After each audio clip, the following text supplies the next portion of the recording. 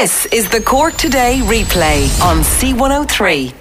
As we welcome you along to the programme, and with a weather forecast like that, with some heavy showers expected later on in the day, it certainly is a day to stay at home, and that's what the general advice is for all of us, to stay at home as much as possible. So when you get bad weather like that, it doesn't feel so bad being stuck indoors. And actually, talking about staying indoors, the listener has said, "Hi Trish, an old age pensioner that I know wants to go to pick up his pension on Friday from the post office. He listens to you every day on the radio. I told him it's a little bit early for him to be going out and about, and it simply isn't safe. Would you please give a simple yes or no answer should he go along and pick up his pension?" Well, if you go by the guidelines that have been issued by the government and by the health experts, we're still asking people over the age of 70 who are cocooning to remain and stay indoors as much as possible. The older people now, and yesterday was the first day they were allowed to go out for a bit of exercise, stay within the 5 kilometres, but I'll be talking about it in a minute. You can go out and exercise, but they're saying to people, don't interact. They're saying to people, don't stop, for example, and have a chat with any of your friends, even though I think if you meet up with some of your friends when you're out, if you keep 2 metres away, you can stop and have a quick chat. I don't think I would be going so far. As the government has said to people, and the health advisors are saying, don't stand and talk to anyone. I think you can have a quick chat with somebody, but keep that 2 metres apart. But it is recommended that people who are cocooning should avoid the shops, and avoiding the shops also means avoiding the post office. So what I would say to that gentleman is, you are right, whoever has sent that text in, it probably is a little bit too early yet.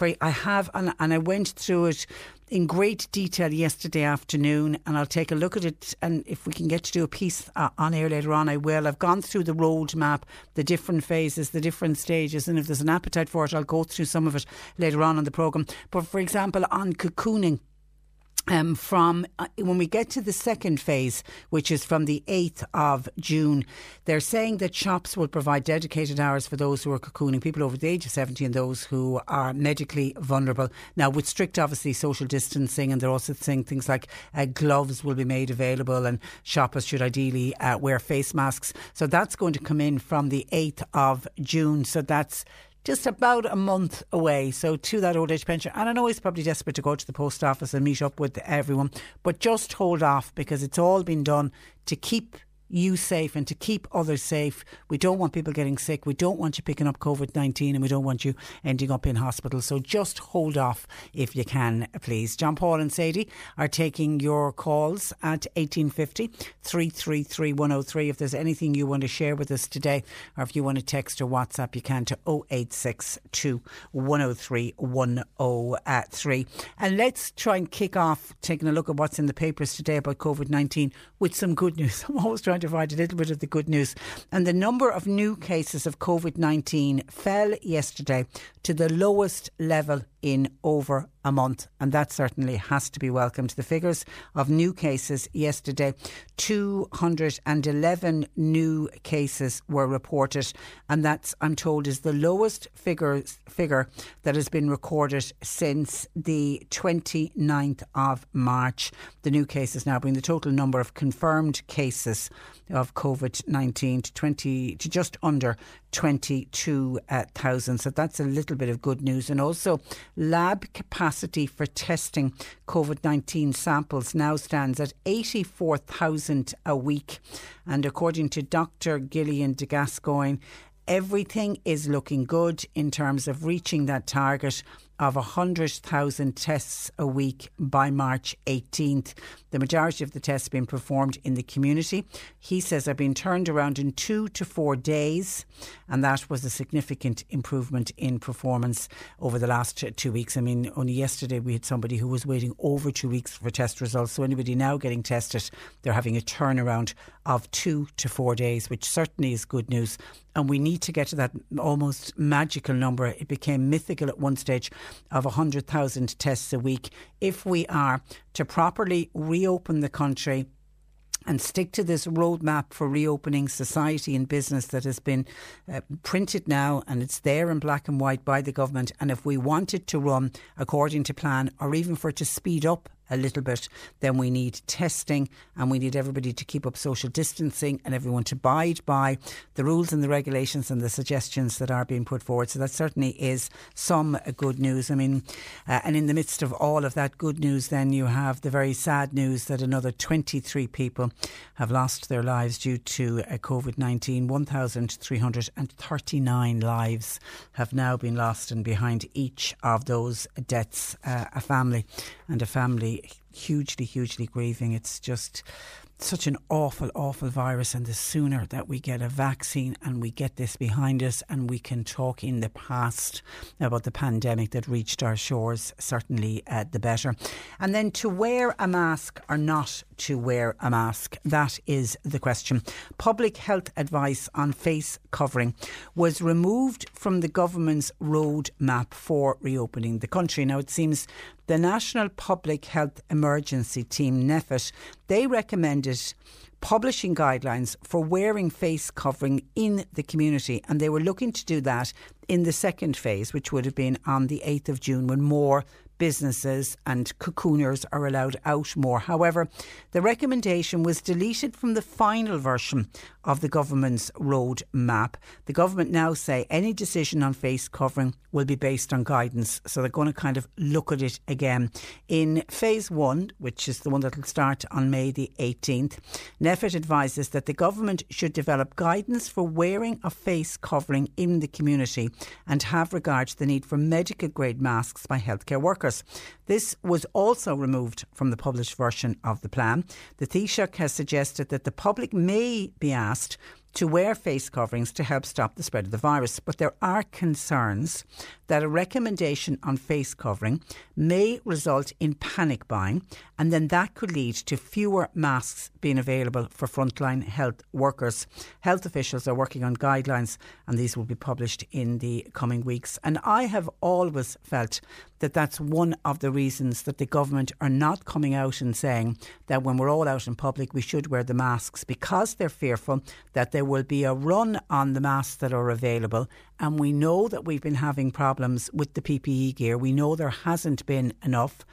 There seems to be enough in the country now, but the fear is if everybody started rushing out saying, oh, I need to buy the masks, I can't go out without the masks, that then suddenly healthcare workers who desperately need them wouldn't be able to get them. But surely there's ways around that, because so many people now are making their own masks. So many fantastic groups of sewists are volunteering and making masks. And for the general population, if we were asked to wear masks, they wouldn't have to be the medical grade ones. We wouldn't have to go out and buy them. I mean, you could simply, all of us at home would have a scarf that you could use, that you could put around your mouth covering. A mask doesn't necessarily have to be something that you put on your face and clip over your ears. It could be a scarf, it could be a bandana, anything that if we were asked to do it when you're out in public that covers your nose and your mouth would be very workable. So I don't know why they don't go down that route of saying, OK, everyone when you're out in public you need to wear a mask. It doesn't have to be a medical grade one, doesn't even have to be a disposable one. You can, make one yourself at home.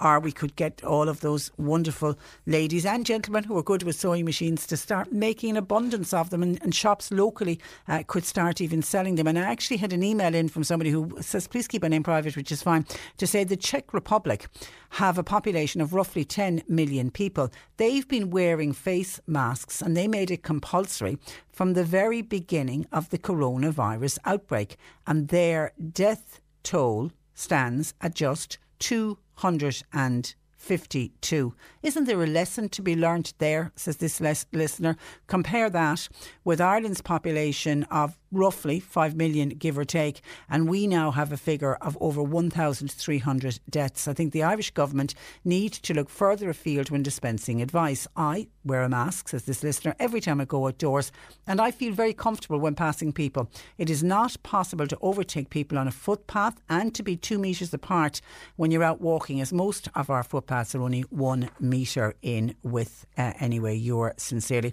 And remember, you wear a mask. A mask doesn't give you any additional protection from picking up COVID-19, but it certainly stops you infecting anybody else. If you happen to have COVID-19 and you don't have the symptoms yet and you're not aware that you have it, by you wearing the mask, you're stopping the droplets coming from your mouth and affecting somebody else. So the wearing of masks is a very kind act because you're protecting other people, not necessarily protecting yourself. And then there's the whole argument and discussion around the wearing of masks in the taking on and putting on of the masks. And that's actually how you can infect yourself if you don't do that properly. So you do need to be very, very careful if you are using masks out in public. And staying on masks, the National Bus and Rail Union, they're insisting that masks should be compulsory for all public transport passengers as the country comes out of the lockdown. The NBRU are also calling for temperature testing for frontline transport workers when the restrictions are lifted after May the 18th. It said those with high temperatures, for example, should be sent home without losing any pay while they await a test result. But they feel that everyone, when the country starts to come out of this lockdown, that everybody getting on a bus or a train should be wearing a mask. And if you look to other countries that are opening up ahead of us, it's one of the things that they insist on, certainly on public transport, that everybody is asked to wear, and you can't get on to public transport in many other countries unless you are wearing a mask. That is not what is being advised here, but they do tell us, the government say, we will be issuing further guidance on when and where people should wear face masks in the first few days, which will be well in advance of the 18th of May. So it will be very interesting to see, will they include, if you're on public transport, you have to wear a mask, or if you're going out shopping, you will have to wear a mask. We're going to have to wait and see on what happens on that one. And another kind of a good news, when you're going through the papers trying to find the good news ones, a blanket ban on non-COVID related surgeries. Now, that was introduced at the start of the nationwide lockdown, has now been lifted. The National Public Health Emergency Team decided hospitals can now return to taking non-elective surgery appointments. It'll be up to individual hospitals, by the way, to decide how many cases they can actually take. Hospital waiting lists have been rising steadily during the coronavirus crisis. It's just something we haven't been focusing on or talking about. We had lengthy waiting lists before the coronavirus crisis. Then we stopped all elective surgeries. So those waiting lists are still there. And then people who would have been added to the list since. So that certainly, the waiting lists are even higher than what they were before the crisis. So that's a bit of good news. People are going to start getting called in for non-elective surgeries. My only concern around that, you will have some people who will be afraid to go into hospital. I've heard more people discuss that and say, God, I'd hate to be getting sick in the middle of the coronavirus crisis. We know, we've heard of people who are, for example, not even contacting or going anywhere near their GP with any kind of symptoms because they're fearful of being told you need to go into hospital. People don't want to go into hospital. There are other people who I think will knock the door down to get into hospital, because there are people waiting on the non-elective surgeries who are in pain. For example, people that need hip operations, people that need knee replacement surgery, people that need cataract surgery done. You know, there's a lot of procedures that people are waiting and will say, yeah, let me into the hospital, I need to be seen. But there will also be a group of people who will be nervous about it and fearful that by going into hospital they may pick up COVID-19. And more people, by the way, now are also eligible for testing for the coronavirus. GPs have been informed yesterday that the criteria for testing has been now widened. Testing will no longer be contained to the at-risk priority group, which is what it has been to date, but it will now include people who have a potential symptom of the virus, and all you need to do is have one of the symptoms. So that can be a sudden cough, it can be a fever, or it can be shortness of breath. And if you contact the doctor with any of those symptoms, you don't have to be in an at-risk group. Now you will be sent forward for a COVID-19 test. With the good news is that Dr. Gillian de Gascoigne telling us turnaround is between 2 and 4 days. So that certainly is a bit of a good news. Can I go to quickly just to get to some of our emails that came in? And my apologies that I didn't get to these yesterday. And this is to do with going back to school. And we know it got announced on Friday that schools now will not reopen until next September. So at least people now know that's what's happening. That has now been put in place. But there's been mixed reaction to it. You have some children thrilled at the idea they have the longest summer holiday ever. You have some parents moaning about the idea of continuing with homeschooling. A lot of parents are under a lot of pressure with the homeschooling. And then you have that little cohort of students, and there's probably about 60,000 maybe odd, so they're not that little a group. The young students who are in 6th class and who are going on into first year, and suddenly without any notice their school days, their primary school days are over, and there is that rite of passage of leaving primary school and heading on into secondary school. And I really, really do feel for that group of students. And I was hoping, and I just, speaking out loud yesterday, said I would love the idea that if some of the schools individually, and it will be up to individual schools, could maybe organise some kind of a day or an afternoon or a morning where the students could come back in and do all the social distancing, keep 2 metres apart, and just have some kind of a goodbye amongst themselves. Because, okay, for some of the students, they'll go on into secondary school and their mates that they started junior infants with will walk through the school gates with them in secondary school. But that won't happen for every single student. There will be some students who will never again get to be with, as a group, those students that they went through all of primary school with. So that prompted somebody, I love this, it signed a caring auntie, to say, my nephew is in 6th class and he feels very lost and upset that he will not have an opportunity to say goodbye to his school friends. It's an important farewell for him, as he will be the only boy in his class going to his post-primary school. In addition, he's the only boy in the family, so he doesn't have any support from Big Brother either. I like the idea that you suggested yesterday of having 6th class children meet up just even once as a way of having a little time together before moving on. And as I say, that was sent in by a caring auntie, and we certainly will. We are hoping to do something with the National Parents Council primary section to see if there's anything that can be done, particularly for those 6th class students. And then, because of course the junior cert we now know has been completely cancelled. Leaving cert, by the way, is still up in the air. If you read the papers today, that still hasn't been set in stone as to what's going to happen with the leaving cert. But this is from a junior cert student, Connor. Hi Patricia, I'm a junior cert student, and since the 13th of March I have had to do homeschooling. It hasn't helped me at all, as I haven't learned anything. And to be honest, I'm very tired in the evening from staring at the phone screen all day. I agree with what you said on the radio there, that schools are better off to open in September. Instead of the junior cert, we are getting an hour-long test at the end of May, and that will account for 20% of our marks. The other 80% will come from past Christmas and summer exams. I'm listening to your show since the schools have closed, and it's been so helpful and positive. And that says, kind regards, Conor in Cookstown. Says, P.S. you can read out the email on air, thanks. I'll try and contribute more in the future to what you're talking about. Isn't that great? Nice to have young listeners along. Thank you for that, Conor, and continue to contribute. And of course that came in by email to Patricia at c103.ie. And I think for a lot of students, the secondary school students who are doing their very best, they're trying to do the home schooling, but some are finding it very, very difficult indeed. 1850 333 103. John Paul and Sadie are taking your calls. Like Connor, you can email the programme, Patricia at c103.ie. People commenting on masks and to wear masks or not to wear masks. Somebody says, Patricia, how often do you change a face mask if it's not washable?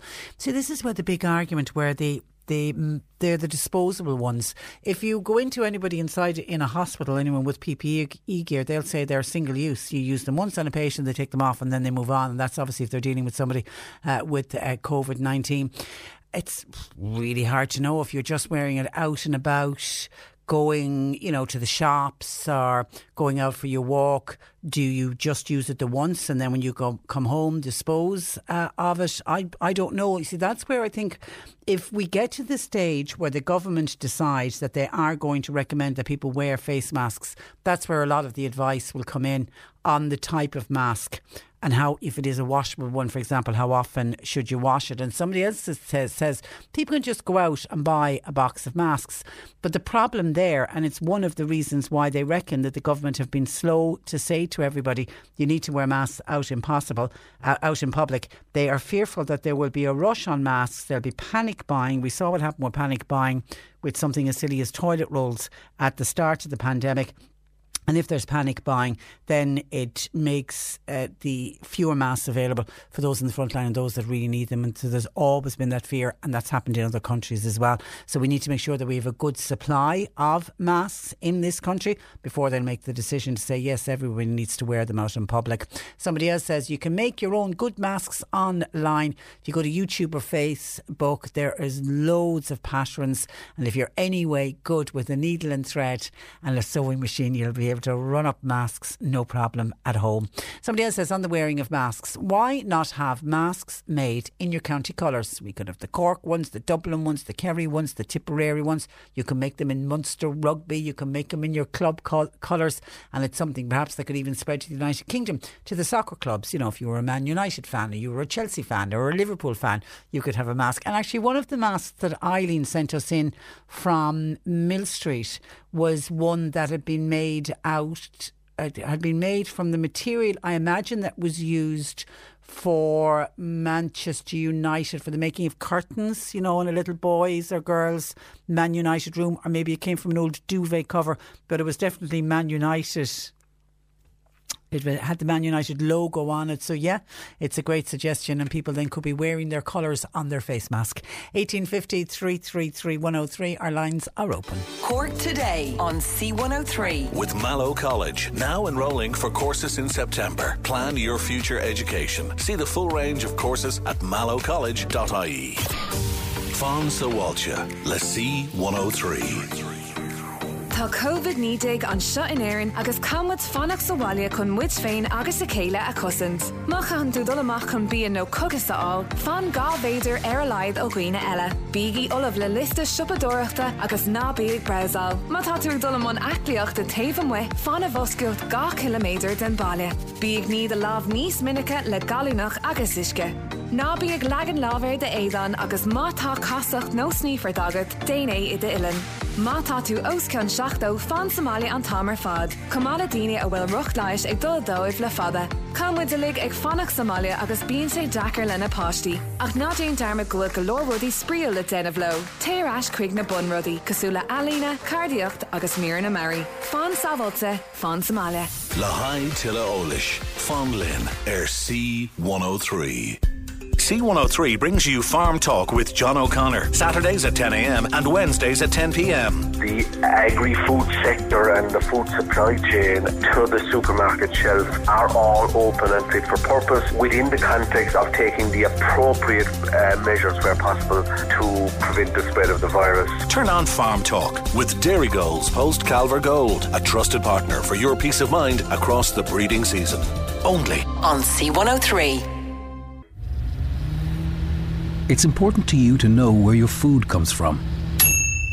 Isn't it just as important to know where your information comes from?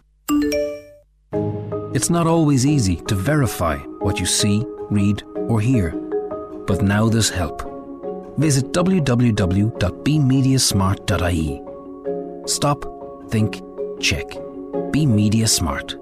Brought to you by Media Literacy Ireland, supported by your local radio station. Cork Today on C103. Call Patricia with your comment. 1850 333 103. Now, according to the government's roadmap to ease restrictions, pubs are due to reopen in phase 5, which as it stands would be August 10th at the earliest. The Vintners Federation of Ireland are urging the government to push forward that reopening date. And to discuss this further, I'm joined by Michael O'Donovan, who's chair of the Cork branch of the Vintners Federation of Ireland. Good morning to you, Michael. Good morning, Patricia. Now, were you and your members very disappointed to hear the Taoiseach say August 10th for pubs to reopen? I suppose, look, some members were disappointed with it.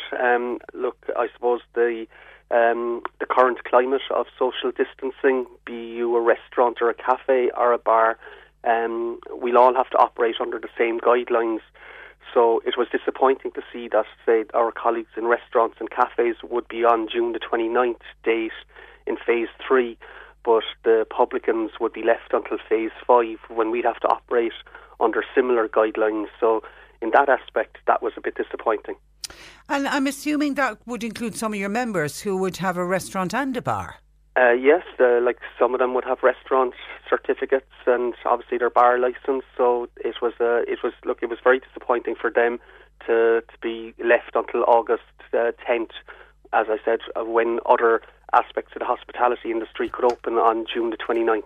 Now, along with the Licensed Vintners Association, your federation have come up with guidelines that you believe could work, which would allow you to open up at the same time as the cafes. Yes, look, these are, I suppose, we're living in a new world now for this period where social distancing will be with us. So under the guise of having social distancing and physical distancing, we came up with proposals that we think are probably, unfortunately, they're probably the least worst aspects. If you take them, they're probably giving publicans and restaurateurs guidelines to work within parameters to try and get open together on June the 29th, if that's possible.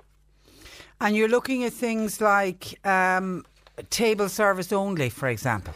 Yeah, look, there's table service, and I suppose one that's, I suppose, even for the public, getting their head around it is difficult. So, it's probably even harder for us as bars. There'll be no standing at the bars, there'll be no sitting at the bars or ordering at the counter, payments at the counter. You'll be seated, you'll be served at the table. But I know a lot of these proposals will be quite difficult for a lot of bars to implement. And I suppose, look, the one thing that I would say, it will be quite, I suppose there'll be a lot of bars will be having to work out themselves, will it be viable to open under these circumstances?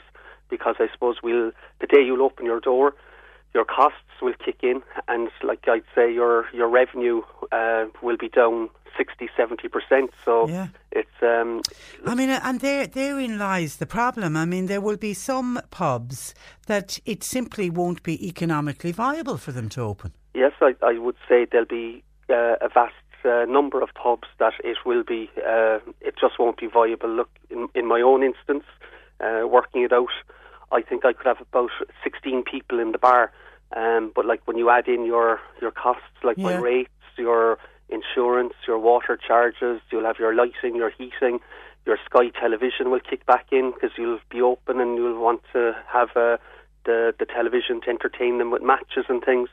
And if you have 16 people in the bar, even if you had 16 people from the time you open to the time you close, it just wouldn't be economically viable to do that. And I also saw one of your suggestions would be no live music or DJs. Now that will affect some businesses. I mean, I saw Ray Blackwell of DeBarras and Clan saying, how could they open without music? Yeah, look, I suppose that's taken from the World Health Organization proposals for hospitality sector for reopening. So while we start, it will be, I suppose, it would be difficult to have live music and DJs playing in any venue. But as we would progress, and if the infection rate isn't there, hopefully, these aspects could be looked at and reviewed and introduced slowly back into the sector. But I think for a start, just to get open, these are the proposals to try and get the bars open. I know, look, it won't suit all. It's very unfortunate in that, but I suppose we have to start with baby steps and work our way through. And hopefully, look, as we go along, we will start getting back to some sort of normality, and life as we did know it will come back sooner, hopefully, rather than later. The smoking areas, would they prove tricky as well, Michael? Yes, look, there's been people have been asking, should the smoking areas be made non-smoking? But look, I think bars have invested big into the smoking areas. So look, I suppose each one would have to look at that individually. Yeah. I suppose it would be very difficult to make a sector-wide call on that. That would have to be done on premises by premises basis. There's no two premises the same. There's no two bars the same. So each one would have to look at that individually. Okay, one of our listeners by text is your guest, our guest is Michael O'Donovan of the Cork branch of the Vintners Federation, worried that some customers may never return to the local pub. People seem to be getting very comfortable with drinking at home these days. Yes, look, it will be a challenge for the sector. I accept that. But look, I suppose the pub creates an environment and it's kind of the heart of the community. It always has been. And look, I think once we pass this pandemic, it will come back to that as well. So while people at home, they might meet one friend or two friends, have them over when the time is right under the restrictions. But look, you can't replace the atmosphere of a bar and going out and socialising. And look, the bar is where events take place. There's celebrations there. There's, community activities take place in the bars. So, look, we will get back to it, but it's just, I suppose, it's paused for the time being, and we will get there in the future. Okay, and you've put these detailed proposals together, as I mentioned, with the Licensed Vintners Federation. Have you heard anything back from the government about your plans? Well, there was a meeting yesterday between our CEO and other hospitality representatives with Brendan Griffin and Shane Ross. Yeah. They listened to the proposals, but as of yet, we haven't heard anything concrete back yet from them. And we do know, and it was stated when the government announced the roadmap for reopening society and business, and when Leo expanded more on it on the Late on Friday night. I mean, it's not set in stone, those dates. I mean, if the figures continue, and we had the good news that yesterday we had the lowest number of new COVID-19 cases, lowest level in over a month. If we continue, that date can get moved forward. Yes, look, even the Health Minister, Simon Harris, said that on Friday night at his press conference. Like, if groups did come with proposals, they'd be listened to. And look, the roadmap, it's not set in stone. There is a possibility of movement in it. So that's what we're hoping for. And look, we're just hoping to give those publicans that will have the chance of opening, to give them that opportunity. And look, we totally understand that for maybe a majority of publicans, this will not be viable to open. But then we will have to get, help from the government and see what's on the table to help those publicans that won't be able to open. So this document really and proposals are for discussion with the government and see where we go from here. Okay. Sheila says, if there isn't going to be any live music or DJs in a pub, would we be able to sing a song? I would hope so. Well, on the proviso that they're a good singer. That's very important. Unless it's the end of the night and we're trying to clear it. Okay, listen, Michael, we'll talk again. Thank you for that, and stay safe, and thanks for joining us. Thanks, Patricia. Good morning to you. Bye-bye. Michael O'Donovan there, who is chair of the Cork branch of the Vintners Federation, doing all that they can to try to get the pubs open sooner rather than later. As of now, according to the roadmap, they won't reopen until August 10th. 1850 333 103. Cork Today on C103. With Mallow College, now enrolling for courses in September. Plan your future education. See the full range of courses at mallowcollege.ie. Incorrect information or fake news about COVID-19 can be harmful to all of us. False stories about potential treatments or new restrictions only create divisions and distrust. If fake news is shared, it can risk reducing the effectiveness of efforts made so far. It can have real and damaging consequences on all the work being done to stop the spread of the coronavirus. Before you press share, think, is it from a trusted source? Can you fact check the information with the World Health Organization? Is it a joke? Are other sites reporting this? What are their sources? Fake news is out there, and it's everybody's job to check and question the information they receive before passing it on to someone else, no matter how well intended it is. Think before you share. Stay safe and stay up to date with all COVID-19 information at c103.ie. The one great thing that has surfaced during the COVID-19 crisis is the community support that's available, especially to those who are cocooning. So this morning, to talk to us about what is available through the Avondhu Blackwater Partnership is Mary Allen, who is the Community Connect Coordinator. Good morning to you, Mary. Good morning, Patricia. Mary, are you worried about how loneliness is affecting people, particularly those who are cocooning and maybe cocooning on their own? Well, yes, I suppose it's been going on for a while. Yes, we would have people who are anxious, they're lonely, they're bored, but more so for people who are on their own, as you say. Hopefully that the changes in the regulations are going to make a little bit of a difference, but quite often a lot of people who are on their own most of the time anyway, wherever they're living. You know? So, that's a good point. That's a good point. But you have a friendly call service. Tell me a little bit about that. Now, our friendly call service started back 13 years ago, and we would have built up a lot of names over those years. And because we have so many aspects to our programme, I suppose, we'd have a lot of people that would have touched, mostly older people, who would have touched our programme for different reasons. And at the moment, we have about 1,450 people that have received a call over the last six weeks. A lot of them will actually want regular calls from here on. And, you know, all staff, volunteers are making these calls, and they're very valuable. So they get a phone call a couple of times a week, maybe? Most people will get a phone call once a week. If they request a phone call more often, they get that. And what will you talk to them about? Well, the first thing, I suppose, at the moment is how are you getting on during your cocooning time? Do you have any needs? What's your situation? Have you support? Do you need anything delivered? You know, all the questions that I suppose we'd be asking our own parents these days, you know. And in some cases, Mary, are you saying the call might be the only call they get? Well, for some people it is. Wow. For some people. But an awful lot of people have support. An awful lot of people have family support, and that is great. It's lovely to see it. And we're delighted when we hear it, because it means it's another person we don't have to, you know, I suppose I don't say worry about, but like, you know, that we know that there is somebody there for them. And we're also hearing, Mary, how neighbours are proving to be absolutely invaluable. Yes, they are too. Neighbours are brilliant. And I suppose at a time like this, we see what our communities are like. That's it.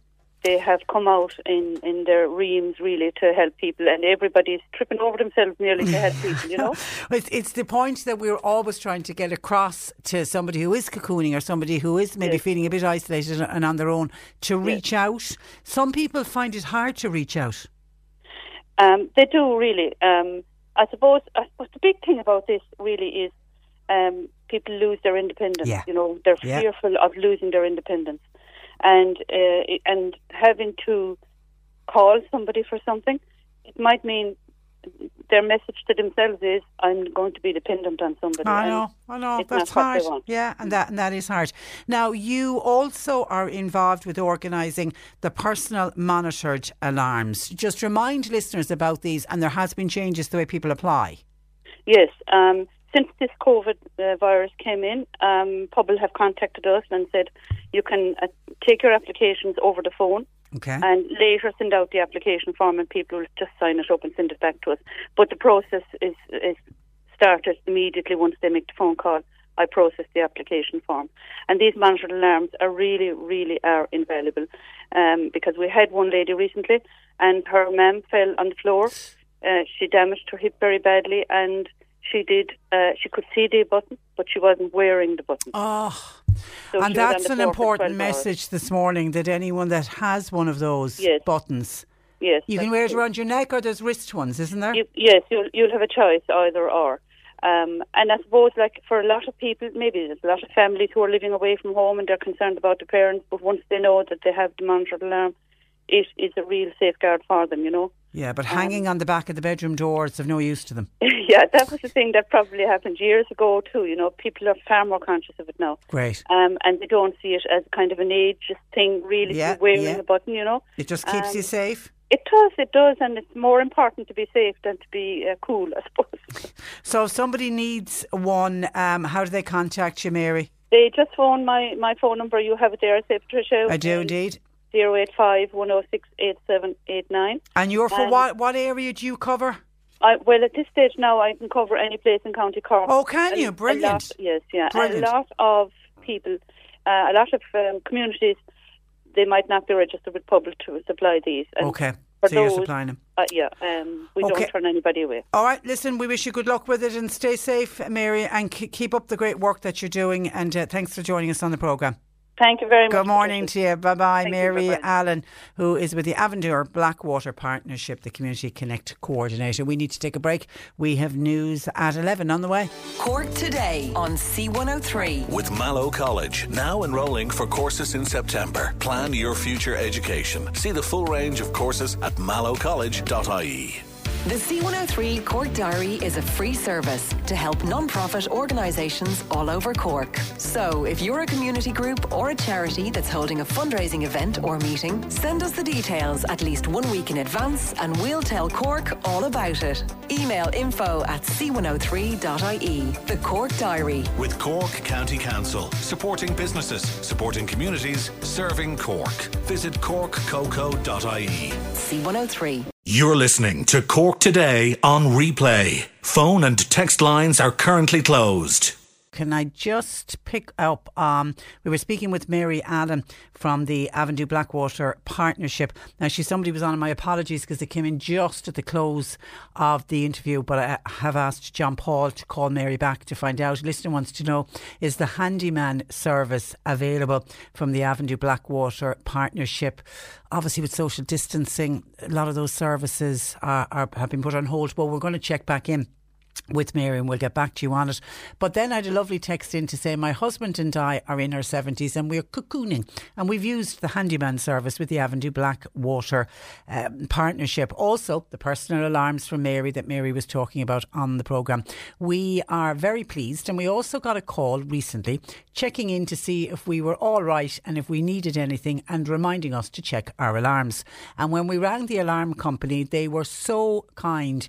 We felt really cared for. Doing well in cocooning, glad to be able to get out for a walk now. God bless, love your programme. And that's from Margaret and Joe. What a gorgeous, positive text. Well done, Margaret and Joe. And the cocooning won't be going on for much longer. Stay safe. That's what it's all about. And I'm so thrilled to hear that you're feeling cared for, because that really is what this is all about. And I think that service that Mary spoke about, the friendly call service, to say to people, please reach out. There are so many people there willing to help. And actually that, while Mary was on, Declan Hurley from Dunmanway says, Patricia, listening to your show, you might give this a plug as you're having a discussion. We have a similar service in Dunmanway, and it's the Dunmanway and Area Comfort Line. It's a volunteer-led telephone service which takes calls from older and isolated members of the community living in and around the Dunmanway area who may be anxious or may be seeking information or simply just want to have a chat with somebody. And it's D Comfort Line. Love that. So that's the Dunmanway and Area Comfort Line, and the number is 023 885618 for anybody in the Dunmanway area. And once again, I can't overemphasise that enough, saying to people to please reach out. There are so many people with time on their hands at the moment as well, people who've been temporarily laid off, and they're only too thrilled to get involved in trying to help people out and in any kind of volunteering way that they can. And we love doing our bit here at the radio, trying to help people out. And actually last week, Tony in Doneraile had contacted us because he was looking for a mobile phone. His mobile phone broke just as the pandemic arrived, and he couldn't get into the phone shop to get it fixed. So he was looking for, he said, I don't want a smartphone or anything like that, just a normal bog standard mobile phone that he could put his SIM card into, that could just keep him in contact with people. You know, he was waiting on calls from the doctor, or if he needed to ring someone or somebody needed to ring him. So we put the call out on the radio last week to see, did anybody have an old phone at home that was still working that they would be willing to pass on to us so that we could pass it on to Tony. And I have to say, as soon as I mentioned it, we had a number of calls in from people only too willing to help out. But it was Mary in Ballingeary who was one of the people who contacted us, and she had a very kind offer because she had a brand new phone that was never used, and she said more than willing to pass it on to Tony. But as Mary in Ballingeary was cocooning and Tony in Doneraile was cocooning, we had a problem trying to get the phone from Ballingeary to Doneraile. So What did our Mary do? She passed the phone on to a member of her family, who then popped it in the post to Tony, and Tony got back onto us to say he has received the phone and he's popped in his SIM card. He's able to make calls to friends, he's able to make calls to his medical team, and he was on to us to say, would you ever please say a huge thank you to Mary in Ballingeary for doing such a lovely act of kindness. So Mary in Ballingeary, if you're listening, Tony's back up and running with the phone, and he really does appreciate your kindness. Well done to you, Mary, and best wishes to both of you as you are cocooning. OK, and Mary Allen, we've just got back onto Mary Allen of the Avondhu Blackwater Partnership to say the handyman operation is still on, but it's just for outdoor work only. OK, so I don't, somebody contacted us, I don't know what type of work they need doing, but if it's something outside that the handyman doesn't need to enter your house because of people cocooning and because of social distancing and all of that, feel free to contact Avondhu Blackwater Partnership and they will be able to sort you out. What else is coming into us by way of help and advice? Margaret in Rathmore has been on to us to say she has a friend that I'm assuming she's helping out, a 91-year-old lady who needs to see a chiropodist, but her normal chiropodist isn't working and all of the chiropodists in the area appear to be closed at the moment. So Margaret is saying, anybody got any suggestion of how this 91-year-old woman can get to a chiropodist? The woman also is in need of a gentleman. He's also in need of a pair of size 11 slip-on shoes. Does anybody know where or how she can get the slip-on shoes for him? We had a shoe shop on Kirby's, wasn't it, in Ballincollig, and they were doing an over-the-phone service, Margaret. So I assume in Rathmore, if you contact your local shoe shop, explain what you're looking for. They're either doing a kind of a click and collect service or they'll post them out to you. So I don't know what your nearest shoe shop in Rathmore is, but if you put a call through, and a lot of them are doing it online, they're doing it through Facebook, etc. And we're reminding people that when you're in need of something, a lot of us just straight away jump on, I know, sure, I'll be able to buy it online, sure, isn't Amazon a great thing? But rather than going straight away to somebody like Amazon, and well, Amazon's a great company, I've nothing against it, try and see if there is a local shop offering a postal service. You will be surprised at the number of shops who, even though they're closed, their shop isn't open, but they're adapting and they are supplying people through either through a click and collect service or they're doing it through post or courier. So I would try that, Margaret, but you can't obviously that with the chiropodist. Does anybody know the Rathmore, that general area, where can this gentleman go? He needs to see a chiropodist. 1850 333 103. And then Darren was on to us wondering, was there any rebate on the fees for junior certificate students who obviously now are not doing their exams? We got on to Citizens Information who say that the State Examinations Commission say that obviously students do not have to pay examination fees, and many had not paid it yet. If people had already paid it, you will get a refund. I think a lot of the schools were starting to collect the fees or had plans to collect it before the Easter break or just after the Easter break, so they hadn't actually collected it. But if you have already paid it, and if the schools have already sent it on to the State Examinations Commission, you will be getting a refund.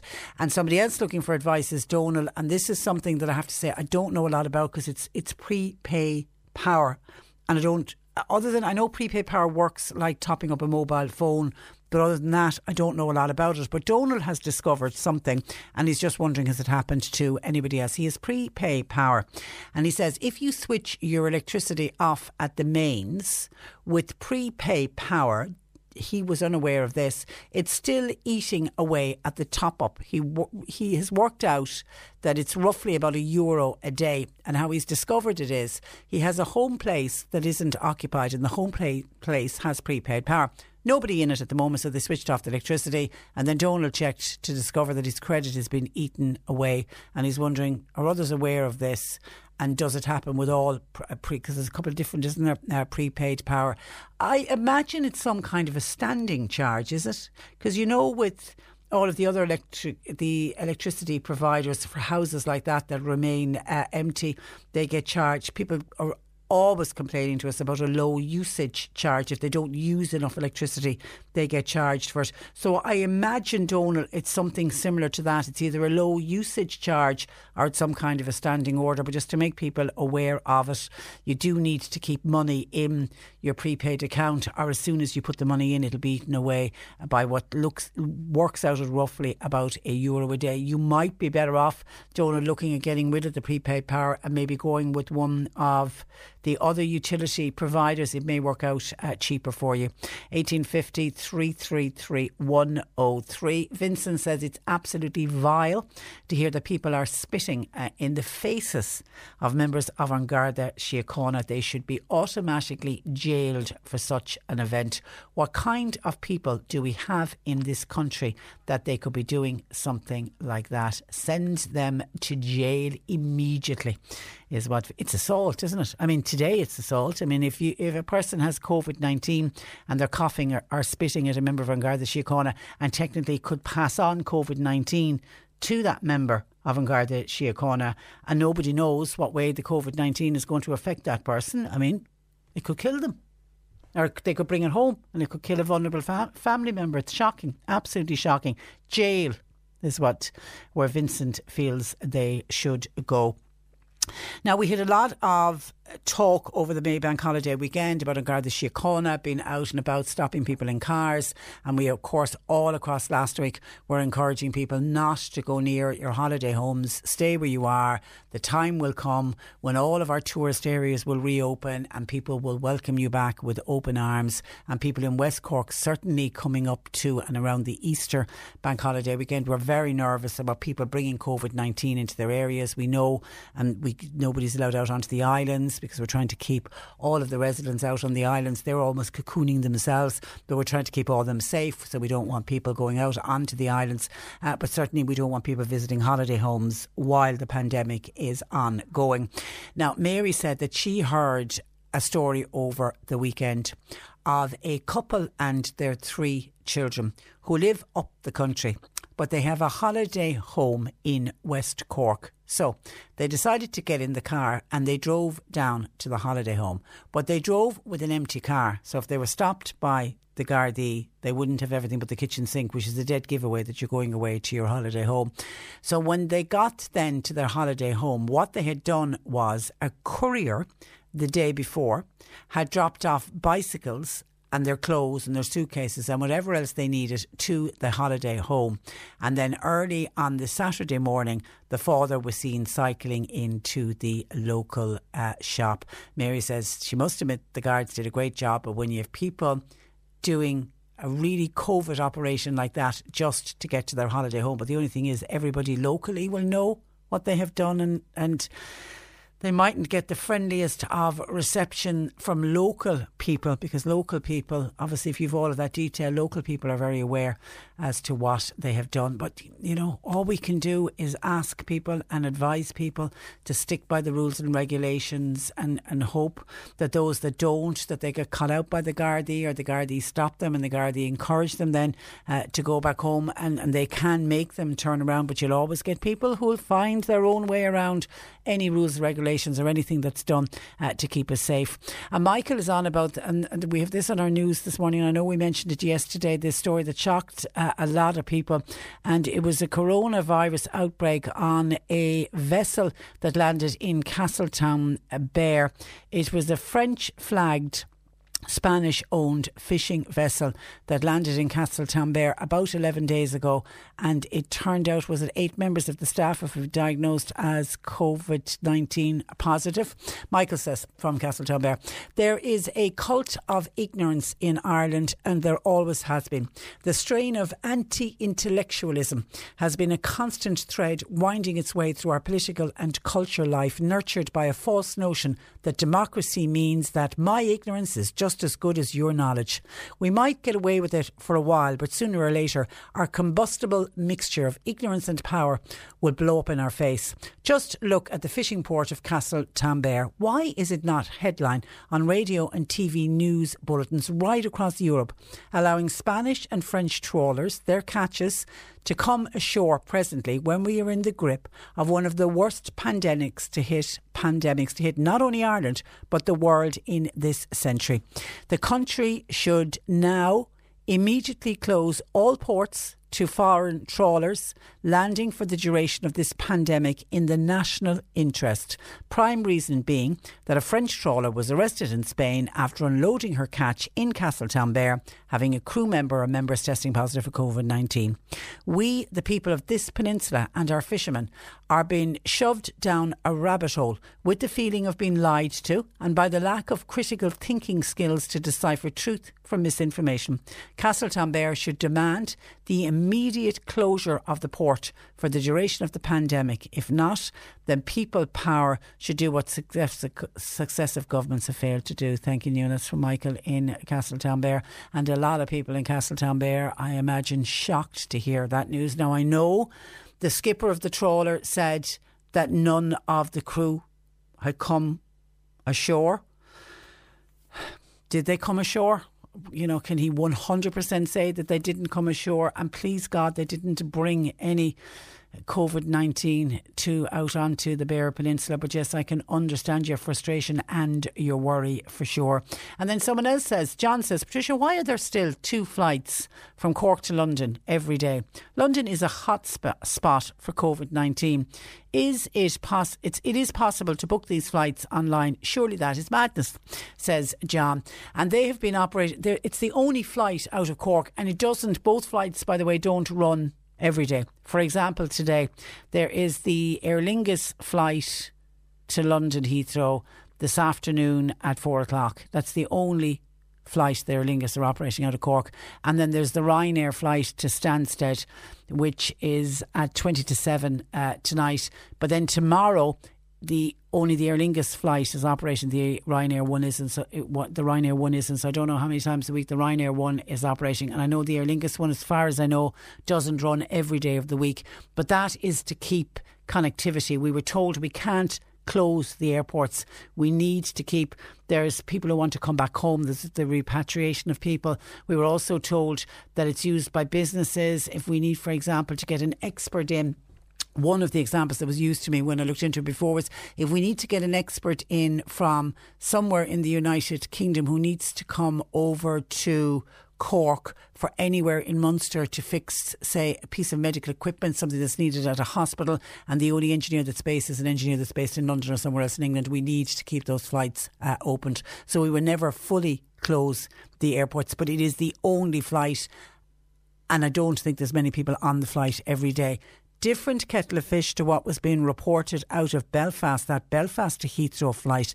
That was incredible that flight was full. Now it has been exposed. Thankfully it's been exposed, and because it's been exposed now, Aer Lingus are now putting on 2 flights. Obviously, if there's a need for people, I don't know why, to travel between Belfast and London, then we need to do our best to try to social distance them, even though I did hear an expert yesterday say even allowing on the bigger planes with the 3 seats in a row, even allowing that they only sell the window seat and the aisle seat and leave the middle seat free, you're still not 2 metres away from the people in front of you or the people behind you. So that, I think, is flights and international flights are always going to be an issue, and I think will continue to be an issue possibly until we get a vaccine, and we are a long way away from that. Somebody says this is on the wearing of masks. You can get washable masks on the Lower Glanmire Road. I don't know what the name of the shop is, but thank you for somebody sending in that detail to us. And someone else says, Patricia, Minister Simon Coveney fought hard to bring people from virus-stricken countries without any follow-up. They were allowed to roam free. And after the infection, people visibly here in this country It was older people that never travelled that are being locked up. We should have stopped people. That's back to the Ireland. We should have stopped people coming into this country, and we should have stopped it sooner. 1850 333 103. I knew there was one other I wanted to get that mentioned Minister Simon Harris. It is. Sorry, here it is. Patricia, Simon Harris is congratulating all of us for conforming to the government rules as it has saved thousands of lives. It's now time for the government to help save thousands more by releasing the results of tests for COVID-19, but do it within 24 hours, focusing on quarantining passengers arriving in hotel accommodation near the airport and making the wearing of masks in public compulsory. Masks have helped to contain the risk of infection in numerous countries who've adopted the trend. Why are we not doing it here? Nobody wants to see a second peak, and we need to do all in our power to prevent it happening. Yeah, we're all in this together, and we have saved lives. Each and every one of us have saved lives by sticking to the rules and regulations and by staying at home and doing everything that we've been told to do. So I think certainly we're getting closer on the testing. I thought Dr. Gillian de Gascoigne with the 84,000, we're going to get it up to the 100,000 by the 18th of May. They're now saying 2 to 4 days. I think you're right. I'd love to see real-time testing, that you would have it. I would allow them 24 hours. I mean, if I'd have real-time testing, I'd have it on the same day, but I'd even allow 24 hours. If you get tested 9 o'clock today, you'll have a test result by 9 o'clock tomorrow morning, and then you can contact trace anyone that you've been with, and they likewise can have their results back within 24 hours.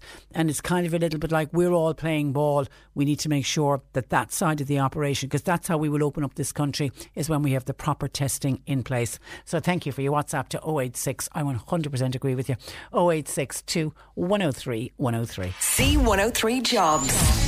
Part-time health assistant with QQI level 5 is required for Kilmallock, while a motor vehicle technician is required to work in the Cork City area, and a loading shover, is that meant to be, it says shover, but I'm sure it's shovel driver, is wanted for a construction site in Cork. You'll find all the details and more job opportunities by going online now.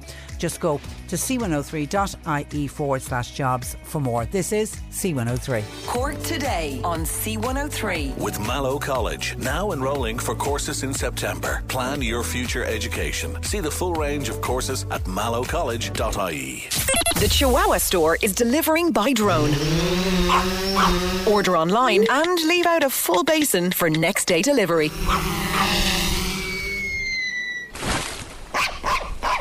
Radio paints a picture, tells a story and delivers a message. C103 is here to inform and entertain during this difficult time. Many Cork businesses are still open and need to talk to their customers. We can help. Even with social distancing, we produce and broadcast radio ads safely every day. At C103, it's business as usual. So you can get back to business. Whether it's Chihuahua drone delivery or simple, cost-effective advertising solutions. Email us today, sales@c103.ie, or see our website. No Chihuahuas were hurt in the making of this, produced purely with sound effects and the power of radio. With C103. And thank you to Avril. This is in reference to the lady who contacted us, who's helping out a 91-year-old man in Rathmore. We still haven't sorted out a chiropodist yet, but the gentleman is looking for shoes, slip-on shoes. And Avril said that Walsh's Shoe Shop in Killarney are doing an online service and then postal delivery. Okay, so that's Walsh's Shoe Shop in Killarney. Thank you for that. And that will be closest to them in Rathmore. Now, yesterday, the Irish Examiner published details of a report from IRD Duhallow showing how many elderly people feel that they are a burden on society, and many are fearful of dying alone. Maura Walsh is the manager of IRD Duhallow, and she joins me. Good morning to you, Maura. Good morning, Patricia. Maura, I have to say, this was a heartbreaking headline and a heartbreaking read yesterday. Our elderly people, are they terrified of contracting COVID-19? Would you believe yes and no? I think what it has done is that it has made mortality, I suppose it has put mortality to the fore. I think a lot of the older people are a bit more stoic. They probably see the end game a bit closer and more in focus than the rest of us. who might be going blissfully by, thinking we live forever. But I think what it has done is that some of the headlines, some of the stuff they're hearing, and they are listening a lot to it. Maybe the options that the rest of us would have to switch off and go to something else, they're tuned in a lot to the news. So when they hear things like, 31 or 41 or whatever many people died today, but the mean age, the average age was 80, and a lot of them had underlying conditions, as if that was somehow acceptable. Yeah, as if that was okay. It was only that lot. That's what's getting to them, I think. Yeah, it took us a while to kind of get to it. This report was actually just done for our board. We hadn't actually intended on doing a big report, but just to keep the board informed and to look at what strategies we need to have ourselves going forward, because we're ringing about, I think, 640 people is what was on our call list when we did this report.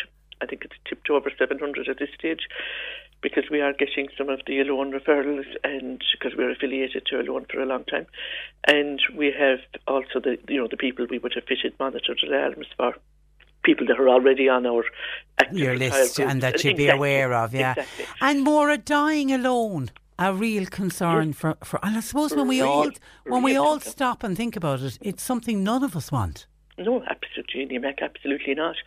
And when we think of happy deaths, and you'll hear, like, I'm thinking of my own father, we were all around his bed, Mom, leading the prayers, and the rest of us, we were all there. And, that is the kind of thing that I think, when he did kind of look around before the final departure, it was consoling for us, and I'm sure it was for him.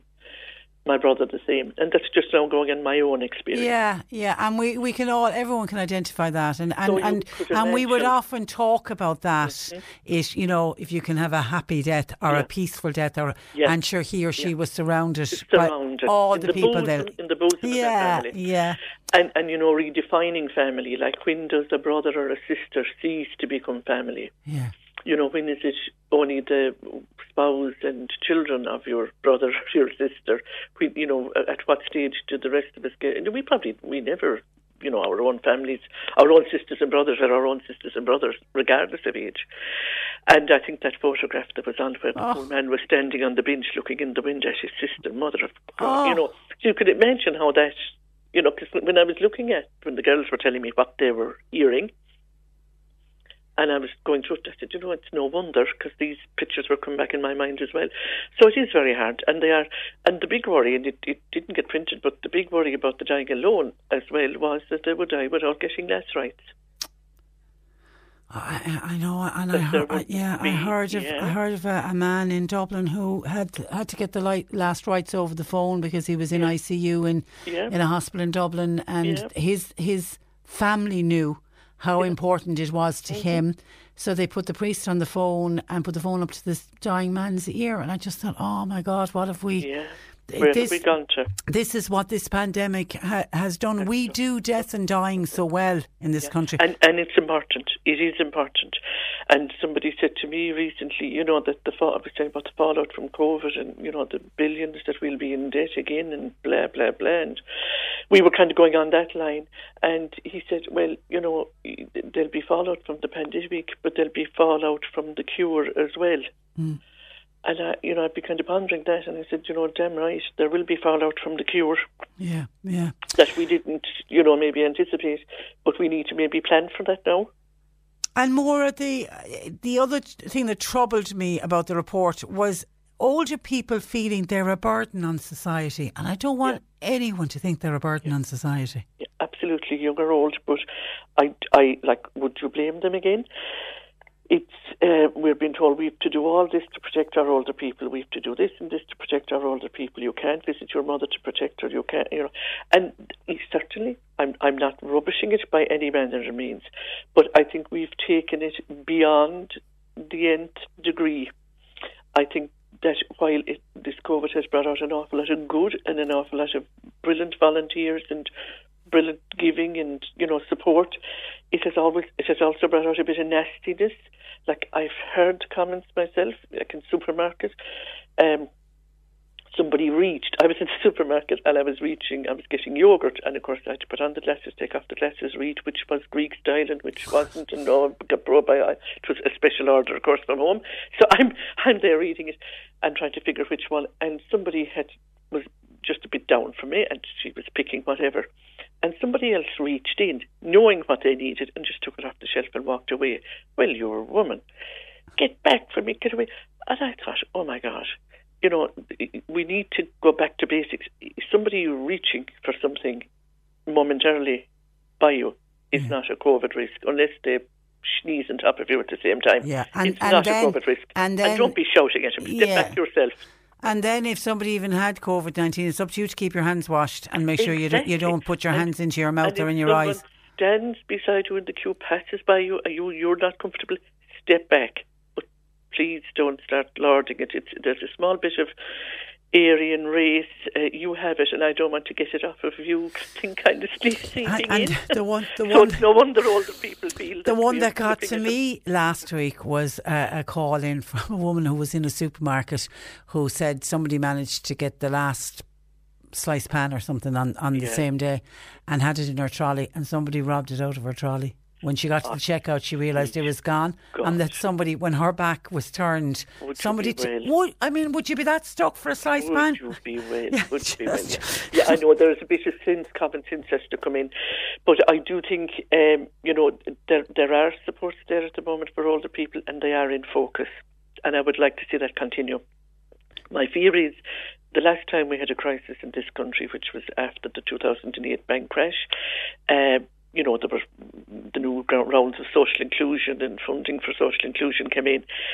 And basically the places that had the highest populations of older people, like ourselves here and indeed West Cork and North Cork, we got the most savage cuts, because what they were looking at, the only thing they were counting were the unemployed, get people back to work, unemployed, get people back to work. Older people weren't even listed on the list for social inclusion. They were not economically active or viable. I would never again want to see that happen. Yeah. I really wouldn't now. Now that there is a bit of focus on, I think we need to keep that focus. I think there are a lot of services that could be, and some there are, and a lot that should be continued. Maybe the friendly shopping thing is something that should be extended, and I know the local SuperValues have done a huge job in, upping their deliveries out as well, which is important, out to rural areas, not just around the towns. Things like the community laundry that's going on, they could happen everywhere if groups like us, Avondhu, Ballyhowrah, were supported. That whole social enterprise side of things. We keep people independent in their own homes for long. Yeah, and actually on that with the independence, when I was speaking with Mary Allen, just coincidentally she was on in the last hour from Avondhu, she was talking about that in some cases the cocooning is, people feel their independence has been taken away. And I've just seen a text in from a listener saying, "Hi Patricia, I welcomed my sister-in-law back after cocooning yesterday. Her answer was, I never felt old before this, but now suddenly I'm feeling old." This lady is extremely fit. She does yoga, golf, walking clubs, etc. And some people stuck to the letter of the law of the cocooning. They really, really did, and I really admire them. They were afraid to. And you see, it wasn't even the letter of the law. Like, there was no law that said... No. But somehow society imposed it on them, and they felt it was being imposed on them, and they felt they couldn't even walk down the field on their own, which wasn't imposed, but it was imposed on them, it wasn't the law. But I do think the ones that are least coping are the ones that maybe had the good pensions, had very active, did bridge on the Tuesday night, did the midweek break with SuperValu, did all these, visited older people. And all of a sudden, they find themselves at home, and no one can visit them, and the shopping has to be left up on the pillar, and the Easter egg left up on the gate, and they all of it, so no wonder they feel old for the first time. When they have been. But please God, there will be, that we will be able to. Listen, there's light at the end of the tunnel. People are getting out now, and this is the start of it. Yeah. And actually, somebody says many people who are cocooning can't get out to the post office. Some are worried about their pension. Yeah. Would you give them a bit of reassurance, please? Their money is safe, and the law will be good. And it is. I know some people are getting their pension collected by somebody else, but it will be there. There'll be no. There for them. There's no one going to say it's a little saving for them. It's a little saving for them when they do get back out. Do you think the cocooning rules were too strict?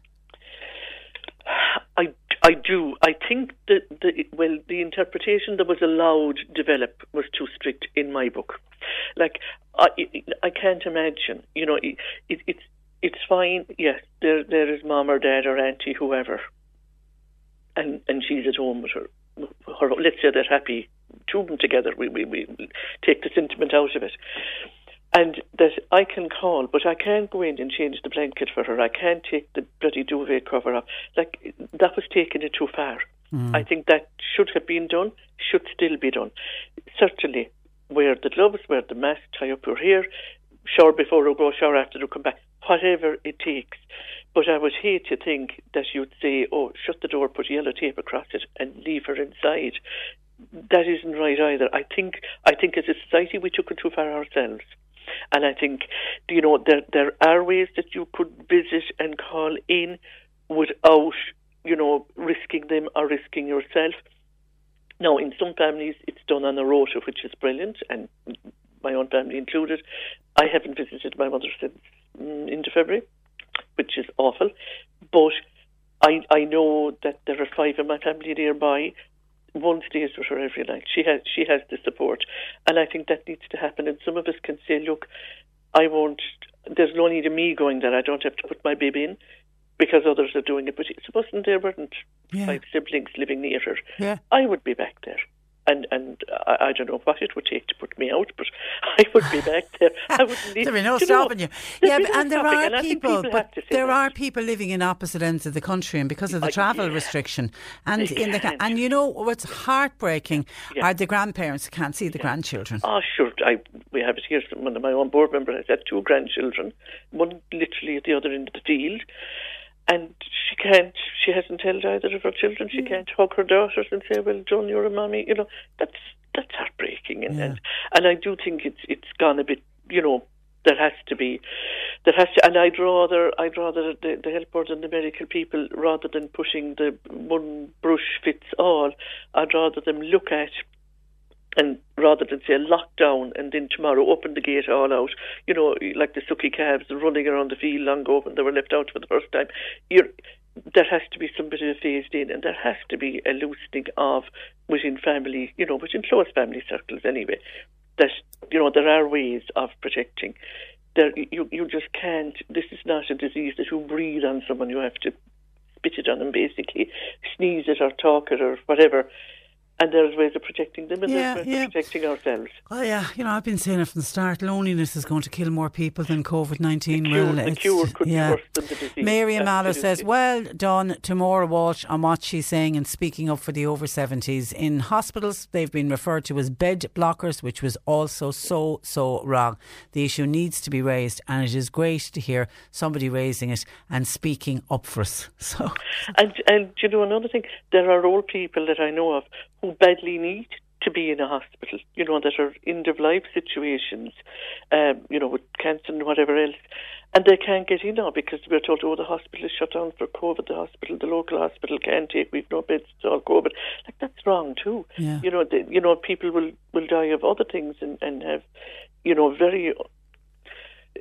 could have a much better, let's say, end-of-life experience, if that were open. So that's another thing that we need to maybe talk about as well sometimes. Phil in Duhallow says, what about us who no longer have our home helps calling anymore? I know, Patricia, you mentioned it yesterday on the programme, but nobody's really speaking up on behalf of us. There are people who are going without their home helps because the home helps have been suspended. And I know you can appeal that, because I know Sean Sherlock was saying that if anybody needed to appeal that decision. So please, I say to people, if you really are struggling without a home help, help, pick up the phone and try to do something about it. Maura, a pleasure as always to talk to you. Keep fighting the good fight, which I know you're doing. and there will be better, brighter days for all of us. Listen, you mind yourself. Thank you. Take care. God bless. Bye. That is Maura Walsh of IRD Do Hollow. I can see a lot of people saying well done to Maura, speaking up. So many people need to speak up for those of us that are cocooning, who feel that they're voiceless. They really do. And in fairness to Joe Heffernan, yesterday I think Joe Heffernan, we got a big reaction to Joe Heffernan on the programme as well, because he's cocooning and he was very annoyed when he heard that they were only allowed out for a walk and wouldn't be allowed to go to the shops. And by the way, just to let people know, for those that are cocooning and counting down the days and who are being very good about the restrictions and abiding by all the rules and regulations, come phase 2, which is on the 8th of June. And where are we today? We are on the 6th of May. So just about a month away. Cocooning. Shops will provide dedicated hours for those who are cocooning, people over the age of 70, those who are medically vulnerable, with strict social distancing.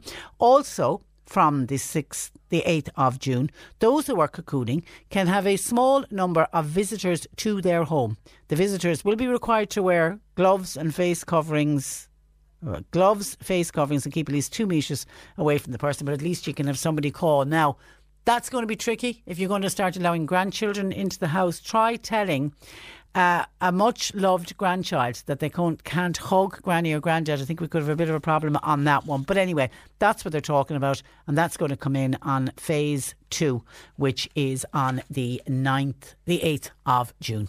1850 333 103, lines open. Cork Today on C103. With Mallow College, now enrolling for courses in September. Plan your future education. See the full range of courses at mallowcollege.ie.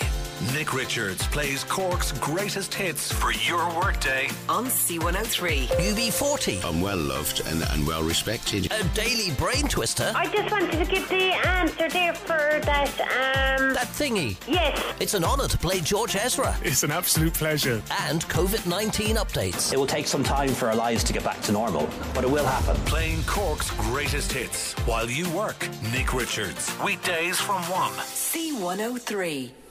The World Health Organization has now upgraded the coronavirus to a worldwide pandemic. Here are some practical ways to protect yourself. Wash your hands properly and often. Cover your mouth and nose when you cough or sneeze. And dispose of used tissues. Disinfect frequently touched objects. Avoid close contact with people who are unwell. Don't touch your eyes, nose or mouth if your hands are not clean. And please follow travel advice from the Department of Foreign Affairs. This message is supported by Irwin's Pharmacy, Shandon Street, Mayfield and Towker. Always looking after your family. For coronavirus updates and information, stay listening to C103. You're listening to Cork Today on replay. Phone and text lines are currently closed.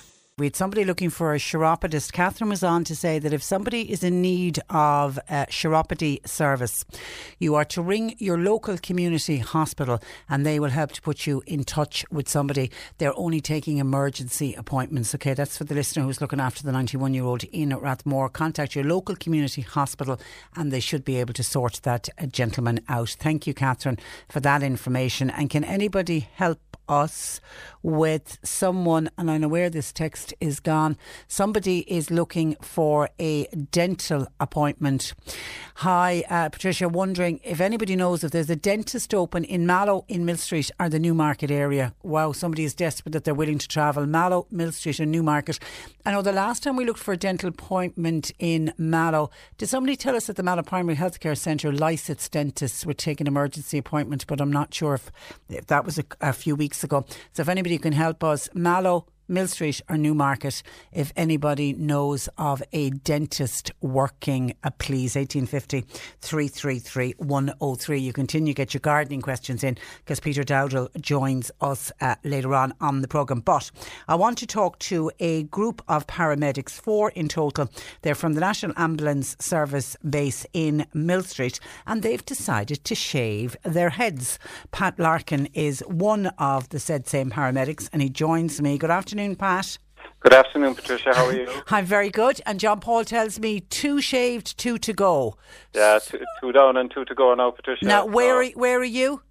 I'm in Mill Street at the moment. No, but are you done or dusted yet? Oh, jeez, no. I'm kind of holding out there. I was telling the lads that I came up with it on April 1st, which was Fool's Day, and that they're after starting it now, and there's no getting out of it now, I'd say. But are you going to be last to get the head shaved? Myself and Peter are going to do it later on. They'll probably do it tonight. Yeah. Okay. Yeah. So who's the two that are now bald? Donal and Podge are bald. Yeah, Podge is like your man from Father Ted with the I Shot JR t-shirt.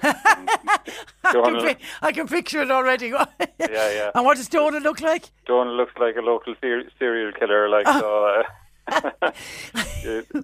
There's pictures on the GoFundMe page, and if anyone wants to see them, but they're not pretty. But anyway. Okay, take us back and tell us why you're doing this. Yeah, I suppose, Patricia, look, it all stemmed from an idea just with us, with work and everything. Peter has fairly long hair, and he decided that would he cut it or shave it, and just for hygienic reasons, and so he kind of said it to me, and I work with Peter all the time, and I said, we kind of said, look, will we just do it for charity? And we said, look, we will, and the other two lads came on board, and there'd have been a few more on the base come on board too, but they haven't got a lot of hair to give. But anyway, so we just said we'd try and raise a few quid for charity, and we just picked 4 charities. Which are? And the 4 charities are the Irish Guide Dogs for the Blind, Marymount Hospice, Cork Penny Dinners, and Crumlin's Children's Hospital. So it's kind of a good mixture of local and national charities. They're all fantastic charities. All doing amazing work. Oh, unbelievable. And they're crying out for funding at the moment. Same with every charity, I suppose, but they're so happy to just get a bit of recognition, and just anything, any ones that we've spoken to, they're just delighted with anything they can get, So and we forget how affected charities are. I mean, all the fundraising events are all gone, and yet these charities and the work that they do continues. I mean, the likes of Marymount Hospice, more than ever, their work is continuing. Cork Penny Dinners have probably never been busy. The Irish Guide Dogs for the Blind need to keep training those dogs in order to give visually impaired people some kind of independence. And Crumlin Street Children's Hospital, they're always busy. So, you know what I mean? And they need, so anything extra that we can give them, we need to do it now more than ever. Oh yeah, I mean, these charities all would have had big fundraisers based around now, and they're all kind of put on hold, and again they're just depending on things like this, and just smaller donations. They don't have that big massive one that they used to have, which was their big fundraiser for the year. So again, I suppose, look, we're just looking for anyone that can give any bit of support. It's great, and I suppose, look, to us it was a bit of a morale booster, and just to create a bit of team spirit and positivity and a bit of a laugh and things, Well done. And it's a GoFundMe page you set up with an initial target to raise 1,000 for each of the charities, wasn't it? You were hoping for 4,000. Yeah. Kind of, Eric, at the start I'd say it was a couple of £100, but then we said 4,000. But now we're gone well beyond that, and it's brilliant. We'll try and get as much as we can from them, because they're great. They're all super charities. So well done. And who's doing the actual shaving? We're kind of doing it ourselves. So oh God, this is getting even worse. Was worse, yeah. We're kind of fellas holding mirrors behind us and all that, because we're just trying to keep socially distanced as well. Yeah. So they're kind of bots jobs. But anyway. Look, as I said, I'll definitely be going back to my own hairdresser when this is all done. I won't be taking this on board all the time, but it's great. We're just. My advice to anyone who goes for that shaved head look: you need to have a nice shaped head to start with. Would you describe yourself as having a nice shaped head? No, I dread. I just can't. That's my biggest worry now. Is I'd say I have an awful wonky head. But, there's nothing you can do about that now. No. You're born with that. Yeah, listen, it's fantastic what you're doing, and people can see evidence of it on the GoFundMe page. Yeah, so you could just go on and just check out the pictures if they do. Just do a Google search for Mill Street Ambulance Brave the Shave GoFundMe page, and look, we'd appreciate every bit of donation they can, and there's a few pictures and videos, and they're some of them are quite funny, so well it'd be worth to look at. Well done, you're a great bunch. Are you busy at the moment, Pat? Yeah, it's like anything, all frontline services, at the moment, it's tough and the days are long, but look, we're all in it, I suppose, together, and we're all in it 100%, and I suppose it's great. I mean, particularly in the ambulance service, I just think we're so proud of the way we've reacted and just mobilised, and we've took on the challenge. And it's great, but like all frontline services are the same, and we're all, I suppose, delighted to have a job, and not everyone has a job in the current climate, so we're just doing the best we can, so it's great. This too will pass and we will get through it. Oh, absolutely. And your hair will grow back, Pat, one day. Yeah, Jesus, I hope so anyway. I don't know, I could be at the age now where, hopefully. It will.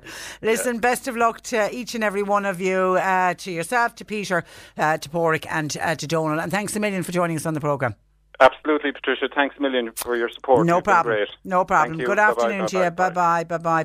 Pat Larkin, one of the Mill Street ambulance guys who are braving the shave. Just go to the GoFundMe page, because there are 4 great charities, and it's terrific to see what people are doing. They really are, and they're guys who are working flat out as it is and taking time out to think of other charities. Huge respect for those guys. Okay, thank you to Marion Fermoy. This is about the dentist, to say O'Mara's dental practice in Fermoy. They're open mornings from 9:30 to 12:30. There's about 10 minutes left to the initial WhatsApper who's looking for a dentist. You have to ring them first, and they kind of like triage you over the phone. They'll chat with you to see if you do need to come in or not, even though I think if you've got a toothache, and anyone who's ever put up with a toothache will know you'll go to any lengths at all to get to see a dentist. So there's one that we certainly know that is open morning times, O'Mara's dental practice, and that is in Fermoy. 1850 333 103. Quickly to look down through some of your WhatsApps that are coming in. Keep the gardening questions coming in for Peter, please. They're coming in hot and heavy, though, I have to say. Good morning, Patricia. Hoping you can enlighten me on the following. This is with reference to the French/Spanish fishing boat that landed their fish in Castle Tambert, and then it turned out subsequently that I think it was 8 members of the crew were diagnosed COVID-19 positive. Are there rules for all boats entering a port that they have to fly a flag showing that they are virus free, or a different colour flag if they have virus on board? And if they have virus on board, they're not allowed to enter, and they're not allowed to land their catch. There must be someone responsible for making sure these rules are carried out. Was this not a case in Castle Tambert? Have we not got any customs officers checking our ports? Thanking you in anticipation. Okay, firstly, when that boat landed, it was about 2 weeks ago. It was a Franco-Spanish fishing trawler, landed its catch in Castle Tambert, and then they headed back out again. And it was on, as they were heading back to Spain, a crew member started complaining of feeling sick on the journey from Ireland to Spain. That person subsequently tested positive for COVID-19. All of the rest of the 15 crew on board all had to go into quarantine then and have precautionary tests done. And more than half, then, I think it was 8, tested positive for COVID-19. And by the way, thankfully, all the crew members are expected to make a full recovery. But they didn't... The first who got the symptoms, and subsequently all the 8 of the 15-man crew, none of them knew that they had COVID-19 when they brought and landed their catch in Castle Tambert, which just shows you how dangerous COVID-19 is. You can be walking around with full and not have any symptoms at all, and then suddenly become very unwell. Or, as we've heard with some people, they have COVID-19, but they never get symptoms. So it wasn't a case that this Spanish trawler pulled into Castle Tambert knowing that 8 members of the crew had COVID-19, but it's causing huge upset and worry, certainly down in Castle Tambert. As for your suggestion that you'd fly a flag saying you've COVID-19, should nobody would be going anywhere. If you've got COVID-19 on board, all of your crew are in isolation. Nobody goes to sea with somebody knowingly on board with COVID-19. Thank you for your WhatsApp to 086 103 103. Also coming in to us, that's on the dentist. We've that one sorted. So many WhatsApps, trying to get through as many of them as possible. Mary says, Patricia, Just on a good news story amid all of the doom and the gloom that's going on in at the moment, and how the Irish are supporting a GoFundMe page for the Navajo Native Red Indians in repayment for the help we received from the Choctaw tribe during the famine. I thought it was such a touching gesture. Do you know something? And actually I know John Paul is working on, we're trying to find out and do more on this story. I just think this is one, I mentioned this actually yesterday, but it's one of the stories that most made me smile. I think it's just wonderful. It shows our wonderful generosity in this country, and I thought it was great that the person who was organising, the Native American Indian who was organising this GoFundMe page over in America, couldn't understand why they started getting a glut of donations from Ireland. They couldn't understand it because obviously they set it up and they were hoping that Americans and Native American Indians in America and people from all over the world who perhaps ancestry with Native American Indians would donate, and they could not get over when they started seeing all of this money coming in from Cork and further feeding from Ireland. And then of course they started to hear the story behind it because they were unaware of it. And some of the messages that came in, you know, from Ireland, like one person sent on a donation and said, "Kindness not forgotten from Ireland, stay safe." And people referenced the fact then that the reason they were doing it was, you showed solidarity to us, your people showed solidarity to us, we're here for you now. And it is absolutely, it's a gorgeous story. As I say, we are hoping to do more on it because in particular it's a story that I'm always touched by, and anyone that's been to Middleton will know that there is that wonderful sculpture, Kindred Spirits, isn't that what it's called? It's the 7 metre high eagle feathers reaching towards the sky, and they're arranged in a circular shape, and it actually represents a bowl filled with food and being offered to those suffering from hunger. It was erected in Middleton. When was it put up? Back in, I don't know how many years ago it was put up, but it's a stunning piece. It's an absolutely stunning piece, and that's in memory and to say thank you to it was the Choctaw Indians who sent over the aid to our forefathers when they were dying of starvation because of famine. So it is wonderful that we are in a position in this country that we can give something back and we can say thank you. And even though there are people struggling in this country, we're not going to forget those who once helped us out back in the 1800s. So yeah, it is a real good news story, and by God, we need all those good news stories, do we not, on rural pubs. Patricia, what about rural pubs with one staff member only? You do have small pubs where one person works. There's one person pulling the pints, serving, changing the kegs, stocking the shelves. How effectively can that work? And half of the day there's no one, and then come tea time you could have 20 rushing into the pub. I'm not so sure the proposals that you spoke about earlier today, I'm not sure that they would be viable in every situation. I think one rule for all may not work. Absolutely. I think the Vintners Federation of Ireland would say that as well. They're trying to put some proposals together though to try to get the industry back up and running, because what I straight away said when I was speaking with Michael O'Donovan, you know, no music in pubs is one of the things that they will have to agree to when they initially open up. I mean, you think of the likes of DeBarras, the wonderful DeBarras in Clonakilty. How could you have DeBarras without live music? I mean, that's what DeBarras, their raison d'etre is, the wonderful live music that when you go in there. So yeah, one size is certainly not going to fit all. There's a lot of tweaking to be done on this before any proposals like this. But the Vintners Federation are putting forward these proposals in the hope that the government will allow them to open up earlier than at the moment. It's the 10th of August, and obviously on the 10th of August people will open. I'm not saying the way we once went to the pub until we have a vaccine, but these are the proposals that the Vintners Federation are saying, look, take a look at this, and maybe some of our pubs could open instead and open in June along with the restaurants and the cafes. Thank you for your text to 0862 103 103. The C103 Cork Diary. With Cork County Council, supporting businesses, supporting communities, serving Cork. Visit corkcoco.ie. Grow Mental Health Recovery. They've developed a 6-week course entitled Creating Hope and Staying Positive in COVID-19. The programme contains tips and advice on how to deal with the pandemic over the next few years. You can log on to their website www.grow.ie,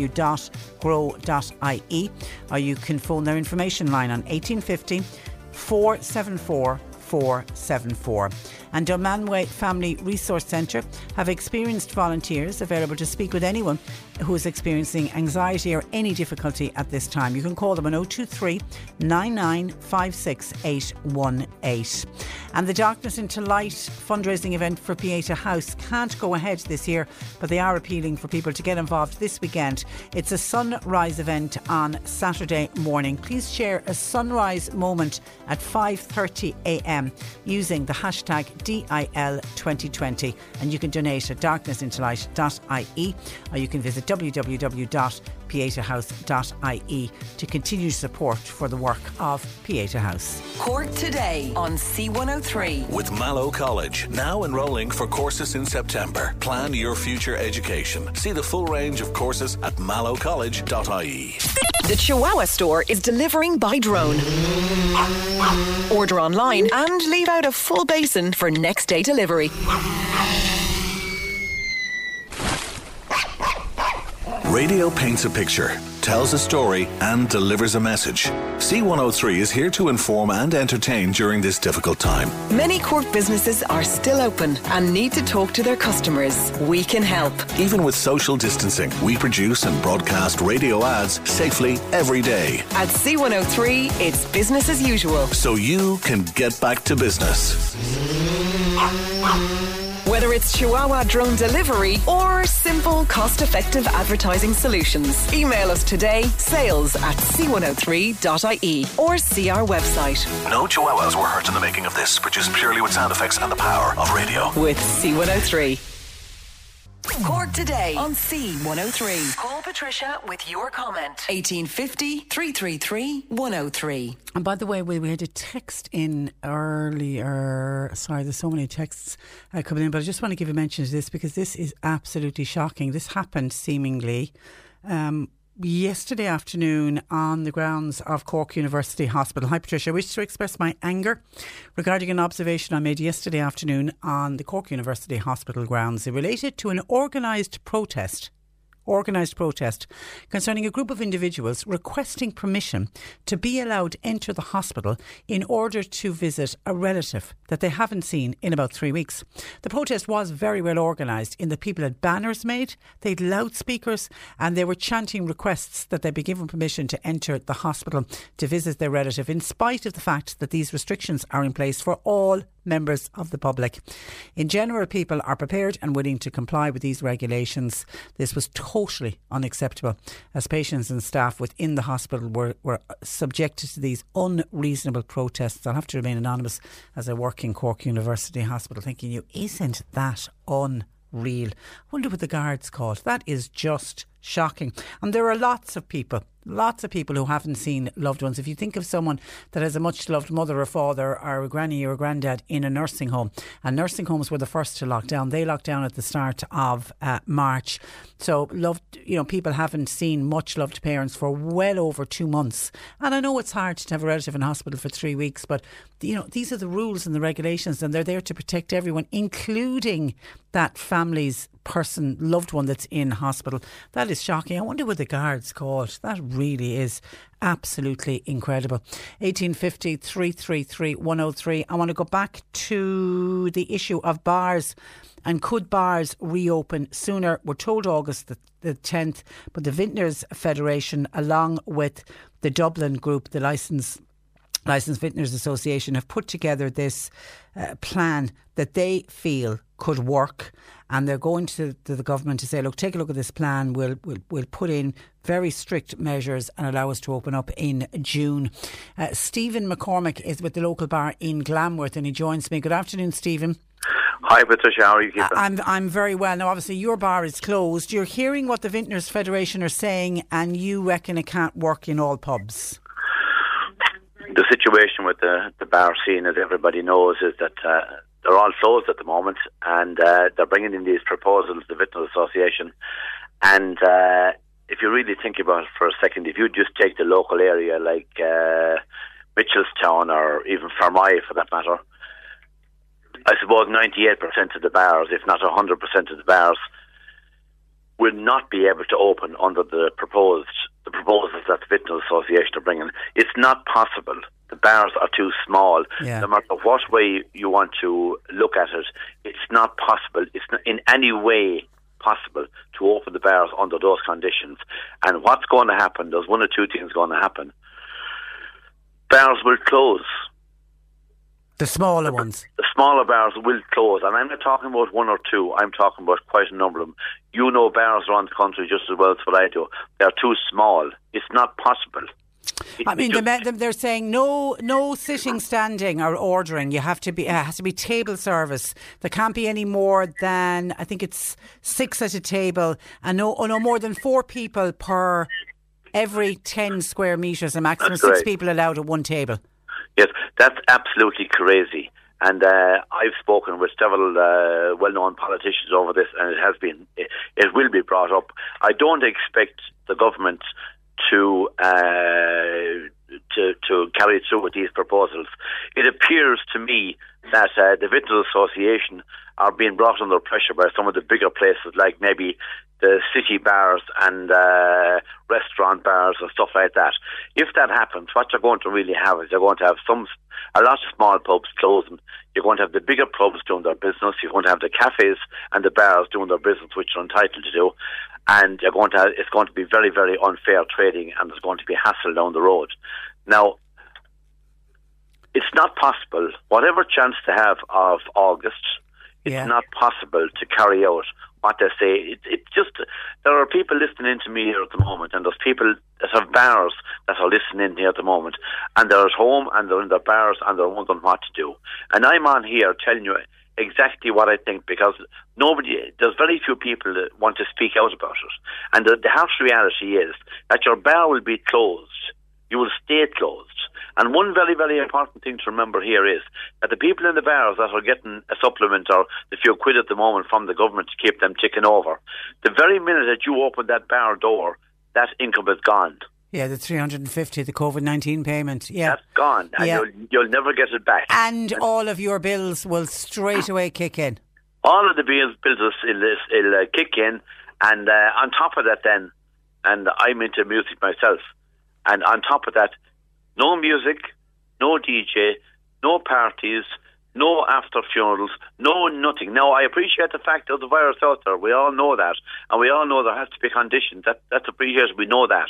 But to try and put something through like this is absolutely incredible that you even come up with the idea. So you're...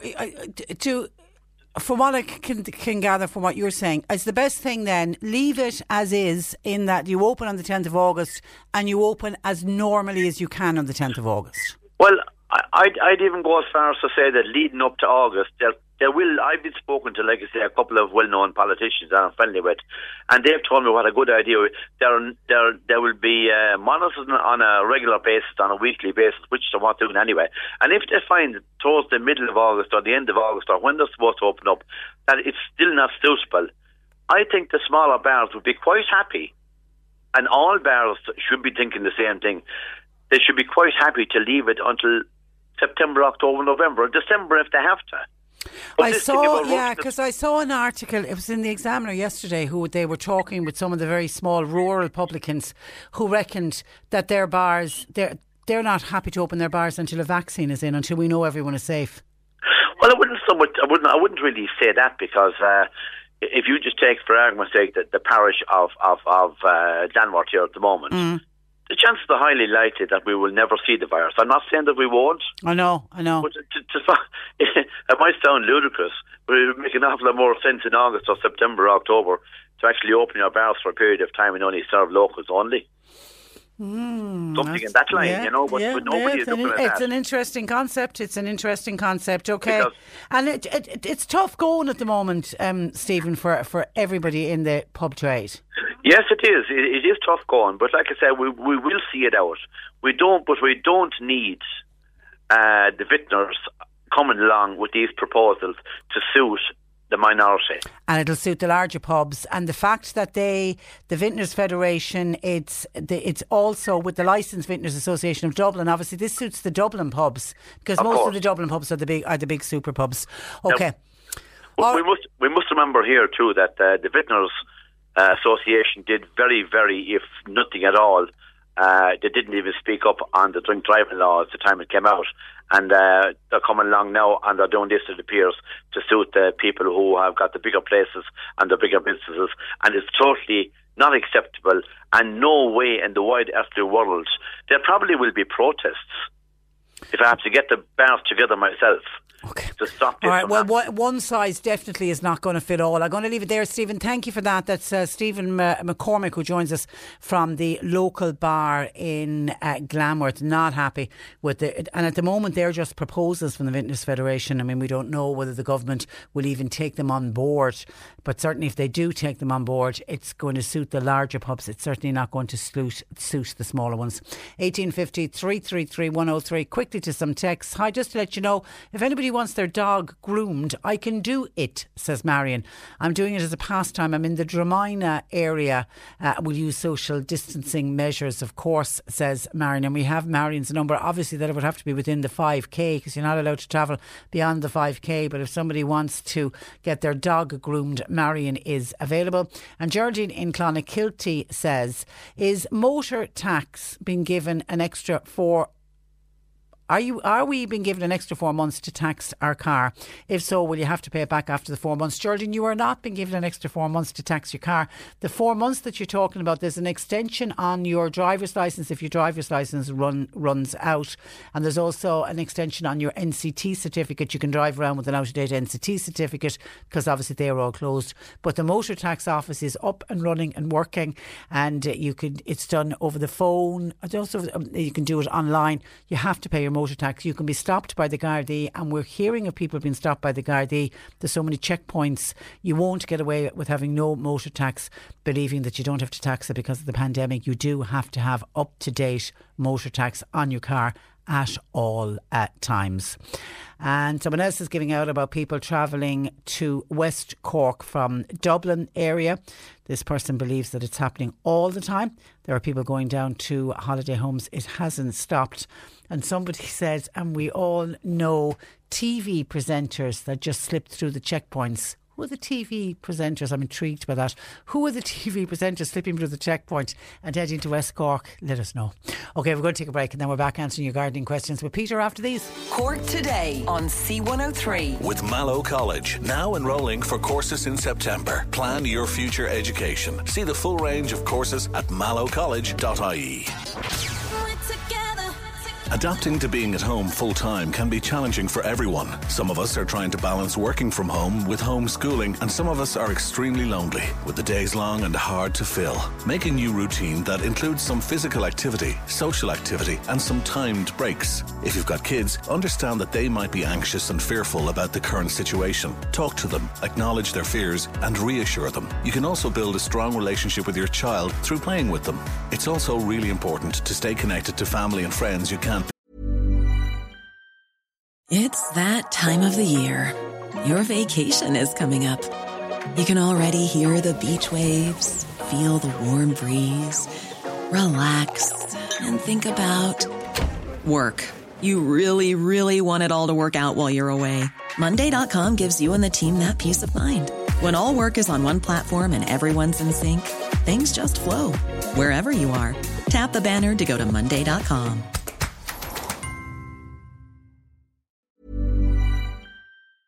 With during this time, so put your phone to good use. Stay safe and stay up to date with all COVID-19 information at c103.ie. This is the Cork Today replay on C103. Just a quick couple of texts in. Somebody said, yes, I also saw that protest at CUH yesterday. I was shocked at the age of the protesters. Many of them were just in their teens or in their early 20s. What planet are those people on? Hi, Trish. Those people who are protesting at CUH are trying to get access, visitor access, have no respect for themselves. Are for you and me, says Pat. M says, I've got a family member in hospital since January. haven't seen them. That demonstration yesterday was disgraceful. And on publicans, not all publicans, says a texter, are receiving the COVID-19 payment when they're closed. If you are pension age, over the age of 66 and have a pub, then you're not entitled to the money. My mother has a bar and we think it's better to stay closed till at least the 10th of August, which is a suggestion by the government. More like the middle of September is what we are thinking. Thank you for that. OK, Peter Dowdall joins me and I can see a lot of questions coming in. Good afternoon to you, Peter. Good afternoon, Trish. How are you? I'm very well and you are very welcome. And I can tell listeners now you can stop calling and texting because there's so many questions in. Firstly, somebody wants to know, is Peter Dowdall on Instagram? If so, what is his handle, please? Oh my God, handles and tags and hashtags and everything. Yes, I am on Instagram. I'm going to have a look now, but I think it's the Irish Gardener. I think it's _Irish_Gardener. But I would have thought if you just Google search Peter Dowdall on Instagram, it should come up. Okay, perfect. And you're on Facebook as well, aren't you? Facebook, yes, as the Irish Gardener, okay. And Twitter, the Irish Gardener. It's all the Irish Gardener is the Irish Gardener is who I am online, if you like. Okay. All right, let's get straight into questions. Somebody's plain and simple. My lawn is like a sponge. Any help, please? Yeah. Somebody rang me during the week as well about that they had recently set a new lawn and that it was holding water and there'd been a lot of machinery and that over it. So I don't know about this question. My lawn is like a sponge, but there's a couple of things that if there has been heavy machinery driving over it, in other words, if it's a relatively new lawn or a new house, then the soil is compacted and really you need to get in there and break up any soil pans underneath caused by the compaction to improve the drainage. You can do that by adding grit and putting in some actual land drainage pipe to take the water away. Like if it's only spongy on top, the surface, so it's not really puddling as such, it's just a bit spongy on top, aerating it, some hollow tine aeration can help. Certainly I would say the autumn would be the best time to do that again. That just removes, Trish, some plugs of soil from the top few inches of the lawn, and that then allows air and into the top few inches for roots to have more room, and it starts to encourage better drainage. You can brush some sand or grit into those holes as well to keep them open. And then also, of course, moss and thatch, which is a build-up of dead and decaying tissue around the soil surface. That can also lead to very poor conditions. It's kind of, everything's connected because the poor drainage and the holding of the water leads to conditions that moss and thatch loves, but also the development of moss and thatch worsens the conditions, if you know what I mean. So it becomes self-perpetuating. So lawns, I'm always saying this, lawns are the highest maintenance element of any garden, always, because they do need a lot of work to get them right. So it all depends on, without spending the whole program talking about a spongy lawn, it all depends on what's causing it. So if it's compaction, that you need that. If it's just a bit of surface sponginess, then look at aerating it using a hollow tine aerator and scarifying it, and then using the lawn gold to maintain optimum conditions for the grass so that moss of that doesn't get a hold again. Okay, Pat wants to know, hi Peter, would there be any reason for my hydrangea and why it hasn't come on this year? I said 2 last year, one is doing well and the other is not. Also, how do I go about transferring a 3-foot high palm tree into a larger container? Do I need gravel and stones in the base of the container? I've tried this before but it wasn't a success. But if you're moving a plant to palm tree or any plant from one container to another, you could do that now because there should be little or none really in terms of root disturbance. You shouldn't really be disturbing any of the roots, so you can do that at any time of the year. If you were taking it out of the ground now, it would be a different story, Trish. You'd be taking it out of the ground anytime between November and January. But from one pot into another, you could do it now. I'm not too concerned about in a situation like this now where you have a 3-foot high conifer and it's obviously quite an established plant. And you want to move it into a pot. I'm not too concerned about stones and gravel down at the base of the plant. I'd be more concerned about filling the entirety of the new pot with good soil, because that plant is going to need all the soil it can get. It's not going to be too worried about good drainage. Let me rephrase that. It will obviously need good drainage, but that will be provided just by the drainage holes in the pot. you don't need to put in broken crockery and rocks like you would if it was bedding plants, because the conifer, the palm, is going to suck up all the water that it can get. Provided excess water can drain away through a drainage hole, that's enough, and then fill it with a good quality soil or compost.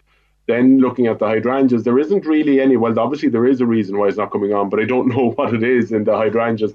If you planted 2 of them last autumn and one of them is coming and one of them isn't, it does sound like bad news. Obviously, without seeing it, I couldn't say for certain, but you would absolutely expect it to be in full leaf at the moment. My own outside, many of them are in full bud as well as in full leaf. So yeah, you should expect them to be. If one of them isn't thriving by now, then it hasn't survived, I'm afraid.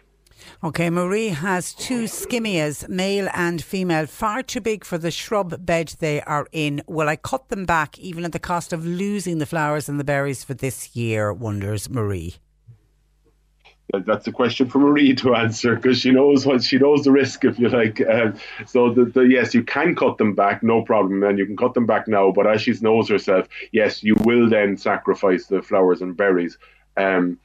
But you won't do long-term harm to the plant, if that's what she's worried about. If that's what Marie's wondering about. No, you won't do any long-term harm to the plant by pruning it now, but you will just lose out on flowers and berries. Just be careful when you're pruning it back. Make sure they're evergreen plants, the skimmias, so make sure you're leaving some foliage on below the cut. You may not be able to cut them back as hard as you want right now, because you could be cutting into woody growth, but if you do it gradually over a couple of years, you'll get there. OK, and Beth says, hi Peter, I've been meaning to ask this question for years. I have a 10-year-old goji berry plant. It was very expensive at the time. Now it looks healthy, but never had a berry on it. It's in a sunny spot. Please help. Do you know what? That's something I'm going to come back to, because I'm not an expert on growing goji berries. Do you know why? Because I don't really like them. I know they're super fruits, and I know they're supposed to be very, very good for us. But I'm a believer in growing what we like. Now, all I will say is I did plant one in a garden. I'm going back maybe 10 years ago, and it was thriving. It really thrived. It was when I was back in Dunsand, up in the wall garden there, and it was thriving. But it never produced fruits. So I'm going to have to defer and come back. I don't think it's a situation where you need one to cross-pollinate it. In fact, I'm 99% certain you don't. But I'm going to do my homework on nutrition, come back next week to that one. OK, thank you for that. OK, I have some roses growing. I sprayed them last year, but they still got black spots and the flowers didn't last very long. What should I be doing to try to get better blooms this year? Okay, well, roses can be, I'm a huge fan of roses, as you know, Trish, but some roses can be difficult. So when it comes to the main problems that tend to affect roses, which is why you would spray them, are things like black spot, botrytis, powdery mildew, and bud rot, right? But these are all fungal infections, and prevention is always better than cure when it comes to fungal infections. So my kind of go-to weapon in the arsenal on this one is copper sulfate, and I would spray all my roses around this time of the year, kind of during April, with a solution of copper sulfate and water, because what that is, it's a broad spectrum organic fungicide which helps to prevent the roses getting these infections, because it's much easier to prevent them, as I say, than it is to fix them when they get it. So drench them during April or even now with the solution of copper sulfate and water, and then really, provided you're pruning them well and allowing good air circulation around and through the plant, then you're creating conditions which fungal infections will find it difficult to get a hold in. I have to say, if the way I do my gardening, if the roses then continue to be troublesome and continue to get black spot and things like this, I actually am a bit brutal. I take them out and remove them. There are so many thousands of rose varieties available to grow in your garden. I don't persevere with ones that are difficult. I give them a couple of years. If they don't work, I take them out. Because you know what, Trish? Life is too short to be worried about black spot. Absolutely. I put it on once a year. If my rose doesn't come on, I just go for a different rose. I know that's a bit of a cop-out of an answer, but life is too short. Okay. We leave it there, Peter. Thank you for that. Have a lovely week. And you enjoy the rest of the lockdown, Trish. Thanks a million, Peter Dowdall of the irishgardener.com. He will join us again next week, and our apologies, we got through a fraction of the questions, just these slots are so much busier because of lockdown. Anne in Ballincollig, and apologies Anne, because I know you sent this message in yesterday as well. A drone landed in her garden a few days ago, and she's asked around, none of the neighbours own it. Should if anybody's missing a drone and it went missing in the Ballincollig area, we have Anne's contact details because she would like to return it to its owner, please. That's where I leave you for today. My thanks to Sadie and to John Paul for taking your calls. We are back with you tomorrow morning at 10 o'clock. Nick Richards is with you for the afternoon. Until then, I'm Patricia Messenger. Have a nice afternoon and stay safe. Cork Today on C103. With Mallow College, now enrolling for courses in September. Plan your future education. See the full range of courses at mallowcollege.ie. When you make decisions for your company, you look for the no-brainers. And if you have a lot of mailing to do, Stamps.com is the ultimate no-brainer. It streamlines your processes to make your business more efficient, which makes you less busy. Mail checks, invoices, legal documents, and everything you need to keep your business running with Stamps.com. Seamlessly connect with every major marketplace and shopping cart. Schedule package pickups and see your cheapest and fastest shipping options from different carriers. With rates up to 89% off USPS and UPS rates. And with the Stamps.com mobile app, you can take care of mailing and shipping wherever you are. Make the same no-brainer decision as over 1 million other businesses with Stamps.com. Sign up with code PROGRAM for a 4-week trial, plus free postage and a free digital scale. No long-term commitments or contracts. That's Stamps.com. Code PROGRAM.